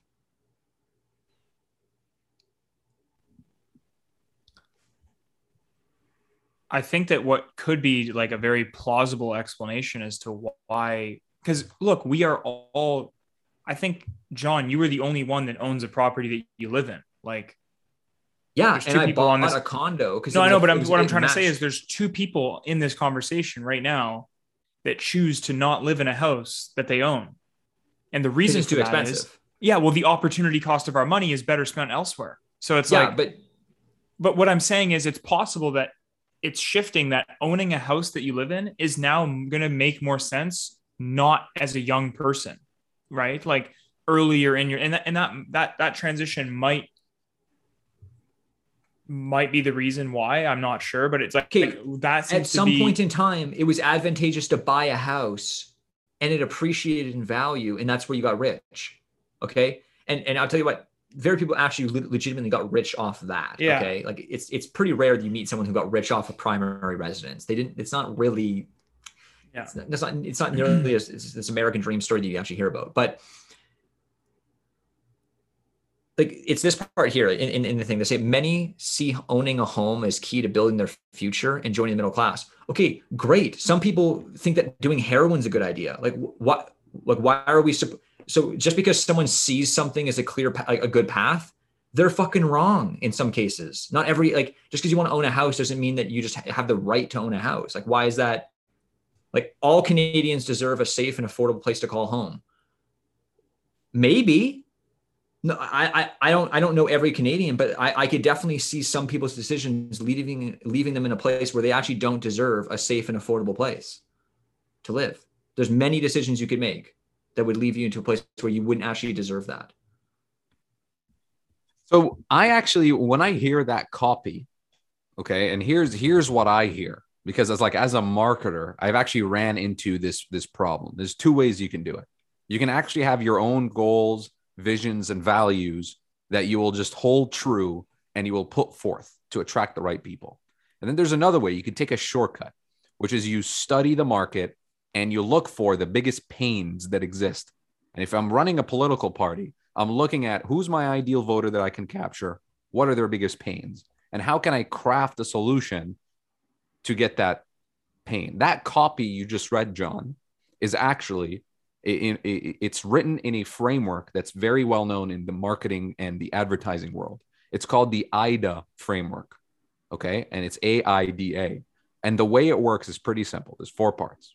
A is attention, I is interest, D is desire, and A is action. That entire copy that you just read is literally made to just sell somebody on voting. So like, this is why I kind of lost hope in politics, because at the end of the day, every political party kind of shape shifts into a platform to absorb a new vote, which just like is, there's no foundation. I disagree though. There like the People's Party of Canada, if you read their platform, you can disagree with certain points, but there's no bullshit like phrasing of anything. I mean, it's extremely straightforward. I was only commenting on what you just read. I wasn't talking about, I don't know what I'm just saying, like, as a marketer, when you're reading that copy, that's like what I'm picking up on. It's like, it's a very classic marketing structure that they've used. And I don't blame them, because what do they want? They don't want money. They want to vote. So obviously you're going to build. Well, that's exactly it. It seems like at some point like government went from just being like, okay, guys, like we have to have like, we'll get around. We'll just make sure that, everything's kind of running well. Okay. We'll have some small departments that the government can handle because like, we could understand why, there could be conflicts of interest. Like, for example, like fire department, police, like you could see why maybe that being privatized, there could be some major conflicts of interest there. Okay. And there's going to be some cost associated with having a very, some of these things, or, hey, we want to have this, right? But the point when it just keeps getting bigger and bigger and bigger, okay? Eventually it got to the point where politicians were no longer saying, hey, like, what do we actually need to do to just like keep government as small as possible and Yeah. just keep this simple. Okay. It started being, how do I win? How do I get more votes? Yeah. How do I get more Yeah. power? Right. And that's what I'm just sort of seeing. And it's so disgusting to see these political platforms where it's so just clear cut. Like there's no even hiding it at this point. It's essentially vote for us, and here's the direct financial benefit to you. And it occurred to me while reading these platforms that most people that are reading that, I don't think would actually see it that way. There's this massive disconnect as to where the Canadian government actually gets their money and how they do it. Like there's such a massive, like the fact that people think it's okay to actually just take money from one individual's pocket and put it into their own, that's fucked up. Like it's essentially legal theft.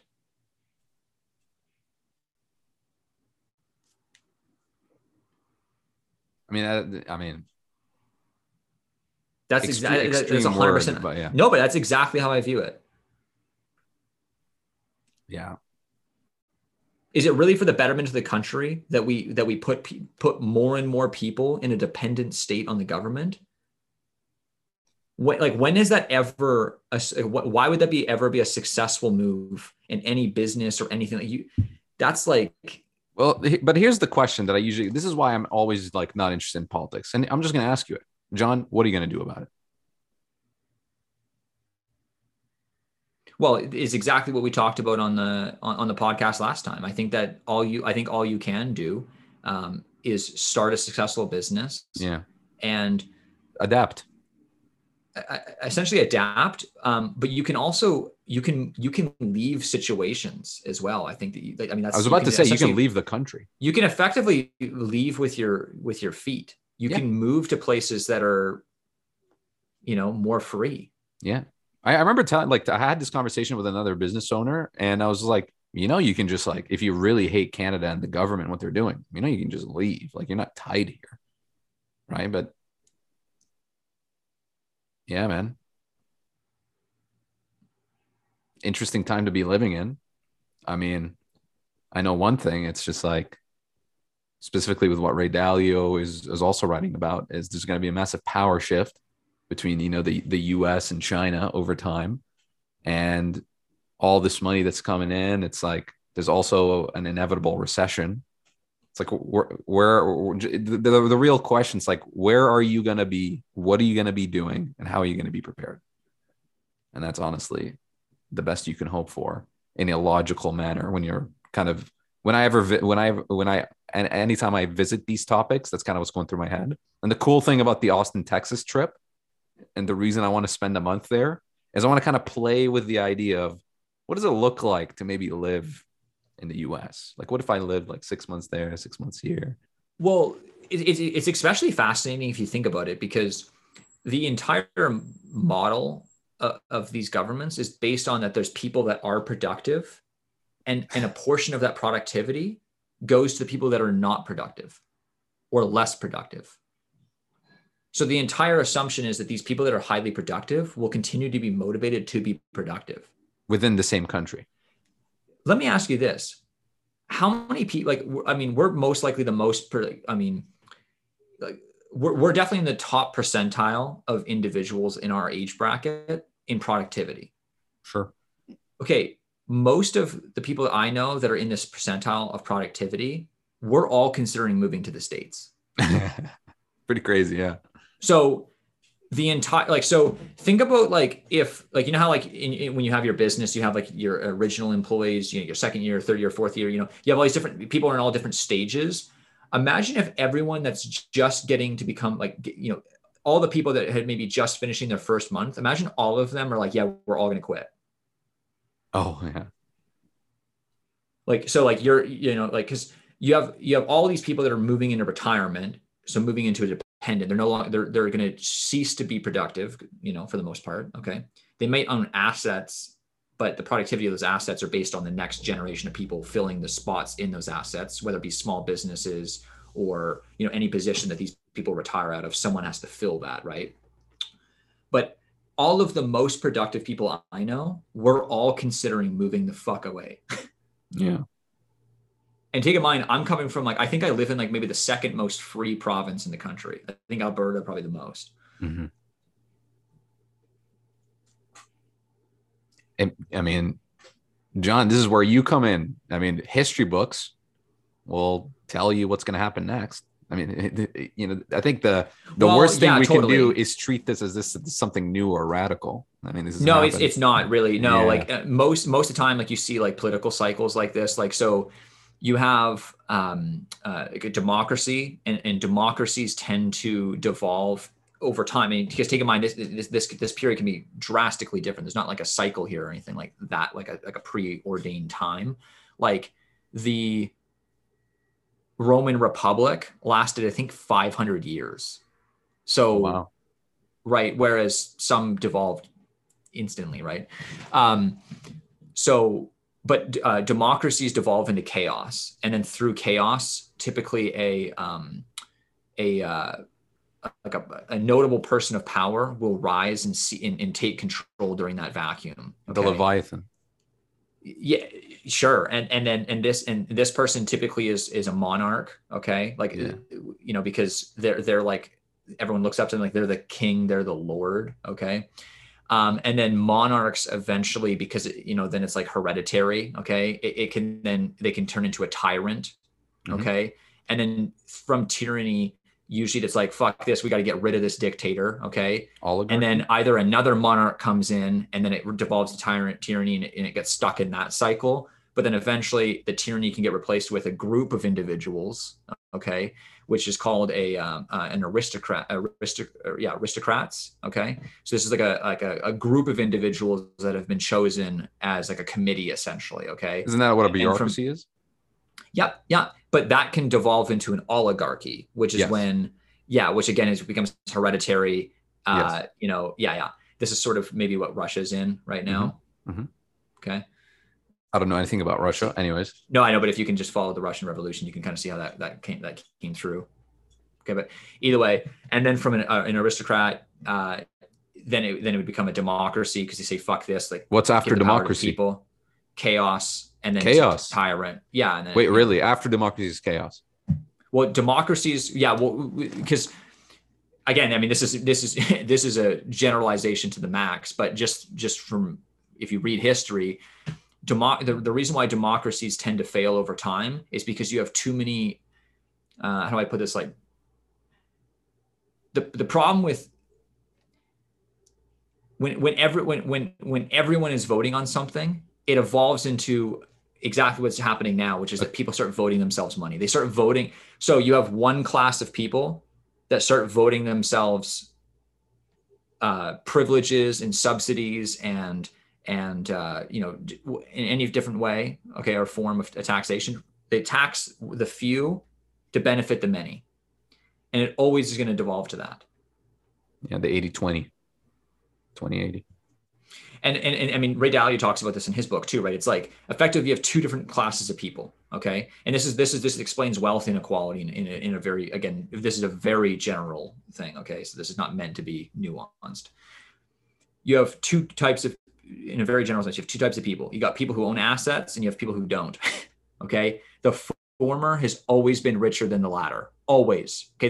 There's almost never been a time in history that I would challenge anyone to think of a time where the people who owned assets were poorer than the people who didn't. Just never happened, right? Yeah.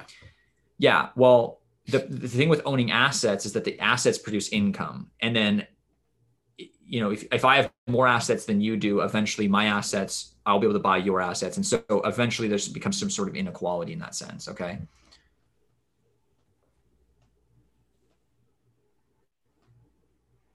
And if all of a sudden now you can start voting yourselves so rather than earning it, rather than getting, you know, deserving you can just vote it your way. Yeah. Yeah. Because the few that own are almost always going to be outnumbered by the many that have nothing. Why work hard for it when you can just vote it your way? Well, let's see what happens, man. This is an exciting place to be in. And one of the advantages of working hard and having a business and cash reserves and saving and investing in real estate is that it makes us all kind of liquid and makes us mobile. We're young. We don't have families, mortgages, or anything like that. I mean, if you're listening to this, you're probably part of that group as well. So we're kind of the fortunate ones. We're mobile. That's pretty, it's kind of a blessing. That's kind of what I'm coming to terms with, that I'm pretty grateful for. So that was pretty whack. Want to read us some whys? Oh, yes. Or We're do you just not wanna- even going to play a song this week. What, and what just do you let think of that, John- Austin? Do you agree with what I'm saying? I think that I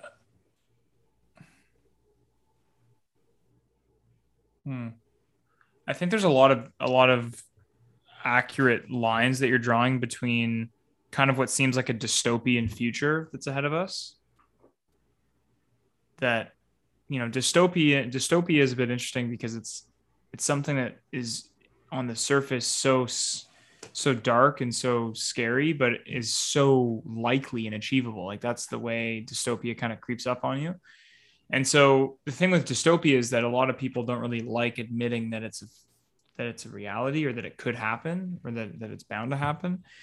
And I think that the first step of any argument that's to be had here is just the fact of one mindset of individual accepting that the opposite can also be true. And I mean that both for and against you, John. Like, I think that anyone that would sit here and argue you on your points wouldn't be open to admitting that the points that you've made have like very logical and reasonable background to them. Whereas I don't know, and I don't know if you would be able to admit that anything that you said was also inadvertently possibly incorrect or not. Well, here's the reason why I disagree with you, though.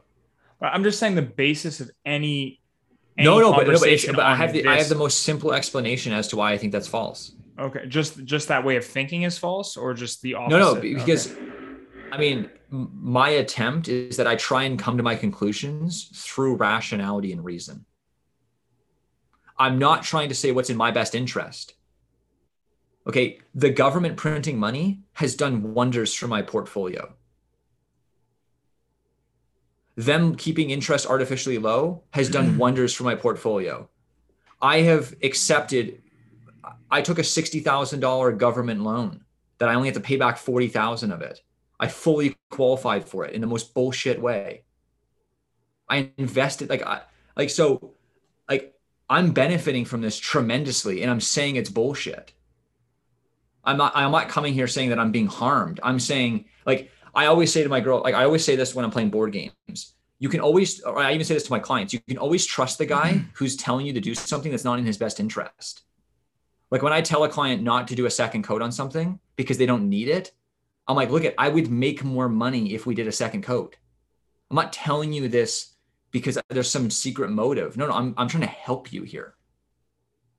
So if I've come to my conclusions through, I mean, and now everyone says this, so I mean, take this with a grain of salt. But I think if you ask most people, they say, "Oh, I come through reason, whatever." Okay. When I'm reading history, I'm not trying to look through it through a right wing phase or a left wing thing. I read about Teddy Roosevelt, Franklin Roosevelt. I read about the right wing businessmen. I don't care about that. Like, I'm trying to find out what I think is the truth, what I think is the right for its citizens. What gives us the most freedom, what gives us the most liberty, what is the best for the country. That's what I try and think about. Whereas I don't know if most people, that's where they can come from. So if someone was able to prove me wrong, it's because they were able to bring more reason, and I would be more than glad to be wrong, because I would want to seek the truth. Yeah. I think a lot of people are coming from a place of scarcity. They're scared. They're not used to actually earning what they kill. Like, they're not used to killing what they eat. And I think they're voting because they want the government to save them. They feel entitled to something. Someone else has something, they don't have it, and they want it.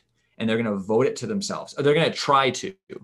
Little do they know, it doesn't work that way. And it never has.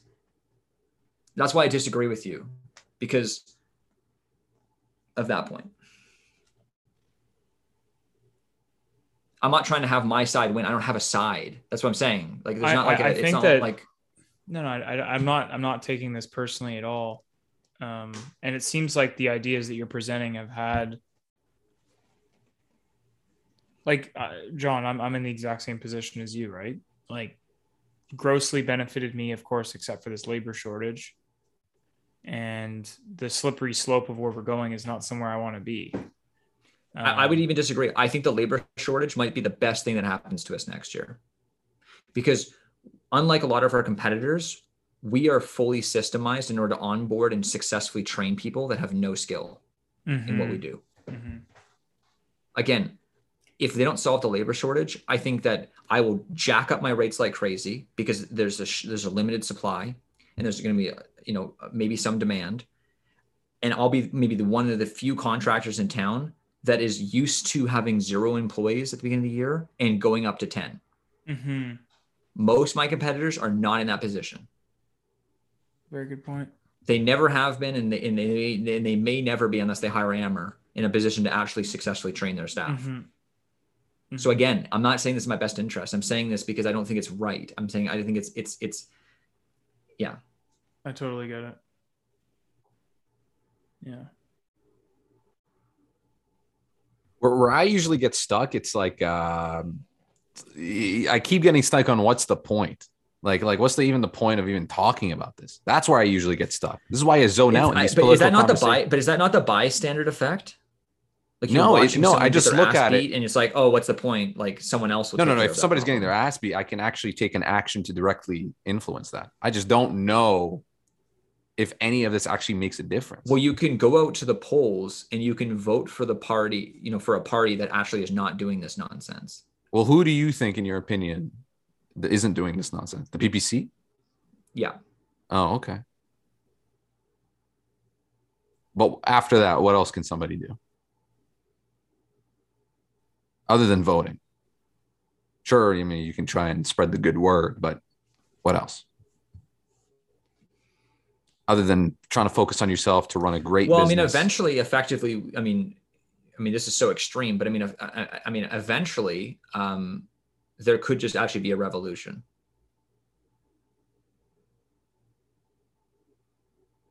Okay, but that's kind of like that's also another thing that's just going to happen. I mean, I don't know how many people can single-handedly start a revolution, but I don't know either. But I'm saying like that is something that is on the table, though. Yeah.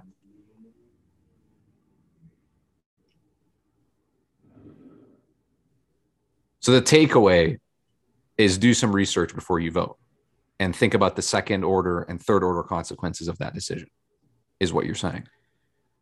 Because I'm trying to package this up in a way that I can actually understand and care. Not understand. I do understand, but just actually care about. Because this happens all the time. Like after my degree and after going through university, something in me, just anything political related, my brain just turns off. And I automatically go into none of this matters. Just do your research, vote to the party that is going to least screw you, move on, focus on yourself and your family, make some money, and try to be mobile. I don't know anything else matters. Well, I think that you hit it on the nail. I think ultimately, the best we can do is we can improve ourselves. We can get better habits. We can become better physically. We can become better mentally, right? So we can start exercising. We can start actually reading history. We can educate ourselves that way. Okay. When we're operating our businesses, we can try and just run more, just businesses with more freedom, give people the opportunity to actually improve themselves. Like what we're doing. That's all we really can do. Exactly. That's what we have the most control on. Yeah, totally. Yeah. But I also do think that there is a certain aspect, and this is a sort of a part of a duty as a citizen, is to not actually allow these things to just necessarily just go unspoken. Makes sense. Okay. I'm not gonna come on here every week and just do a huge rant, but no, not at all. But yeah, I never consider that a duty. That's why personally. Yeah. Well, but I felt it was my duty to say the things I said during COVID as well. Right. And I feel like it's my duty now to just remind everyone that's listening to this, and including you two. Okay, got it. Because I think that everyone listening to this podcast, including you two, have a ton of influence in the people in their lives. You guys are most likely the most influential friend that you have. You know, like you're the one that everyone looks up to. And I think that to just have an attitude of like, we're higher up on Maslow's hierarchy, hierarchy of needs than most individuals. Like for us to not educate ourselves and read history and understand where we're at with things, I think I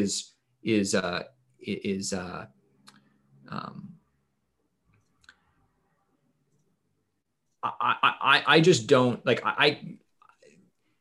to me, it's a waste of a great opportunity. Like think about all of the blessings in your life that have put you in a situation where you actually have the capabilities of educating yourself, and we're just choosing not to. Yeah. Okay. That makes sense. Yeah. That's like I can agree with that. Like out of all of your friends, you should be the one that at least has the opportunity to say, you know what? I don't think this is good leadership.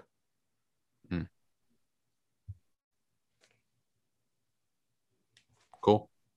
I think I agree with that. I mean, even the way that we pay our employees, that, in my opinion, is a way that we can change things, is getting people on a piece rate system. I don't take the productivity from my best and put it on my worst. Everyone gets to kill or eat what they kill. By the way, you should find this interesting. The piece rate system overall in the contracting industry is like one of the most hated and misunderstood like things ever. And if it's poorly a piece rate system, if poorly executed, can be way, way, way worse than an hourly. But it's one of those things that if you do properly and you educate people on it, that's one thing I learned, like just talking to so many different people. The piece rate system is like, to us, it's such a simple thing because we came with it from day one. But the piece rate system is freaking like I'm teaching that in the program, and people are like, wait, like there's no way this makes any sense. The math doesn't add up. How you make sure this is accurate? How do you convince people? It's like, yeah. What do you want to do a very quick whack versus wise? Yeah, sure, man. So I don't know. I mean, I don't know if you guys know, but Kanye dropped Donda today. So I'm gonna do a little today. So we're going to do one of his songs. It's an absolute banger.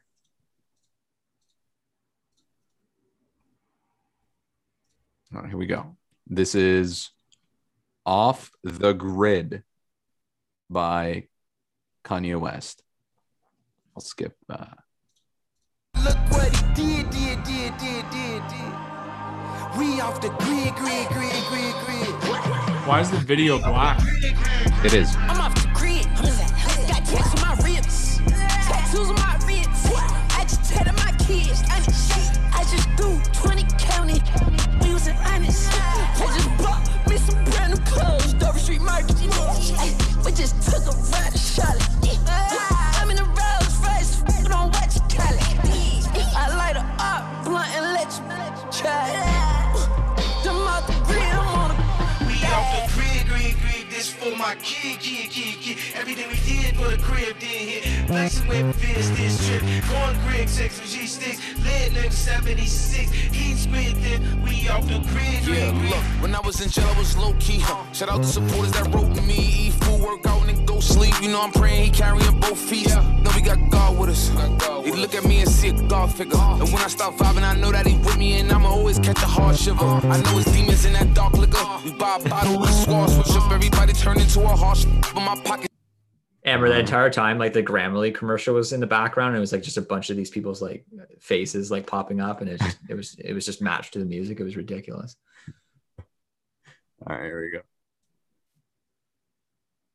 I mean, yeah, is there a certain reason why all of his music videos are black though? The album is black. It's just what he chose to do. There's not even any videos released. No, nothing. There's no title. Huh? No, there is a title. It's Off the Grid. Oh, okay. Yeah. So, That's insane. There we go. Just start from here, and I'll tell you where to stop. Well, can you highlight it? Because it helps me like with my. Sure, yeah. Okay. My mind smarter, my grind harder, skr. My car quicker, skr. I met her in church. She prayed for me. She my god sister. She my god sister. Yeah. I'm only trusting the people I keep close. Selling they soul for a repost.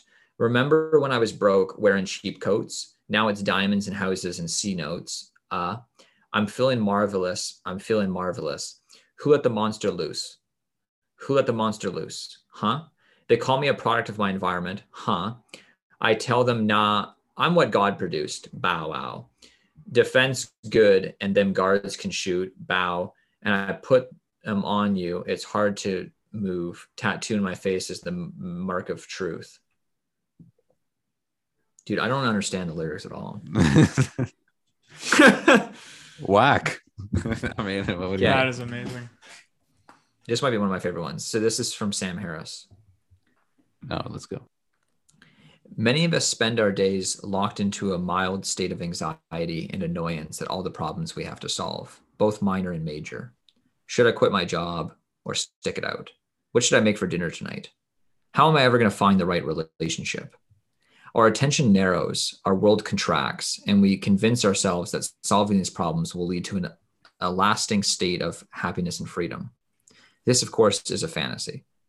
Meditation shows you that happiness and freedom aren't earned by solving your apparent problems, which are endless. Rather, happiness and freedom can only ever be the place from which you solve and even enjoy your problems. Put another way, happiness and freedom are not the end goal of anything. They are the starting place for everything. That is, yep. Man, I could not agree with that more.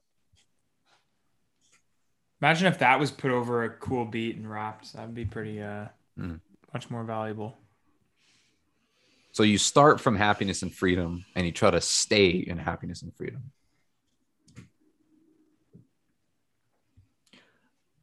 Well, effectively, because you can only actually just live in the present moment. Like what we live is this moment now. Yes, okay? yes. You're not going to live tomorrow. You can't live yesterday, right? You can only live now.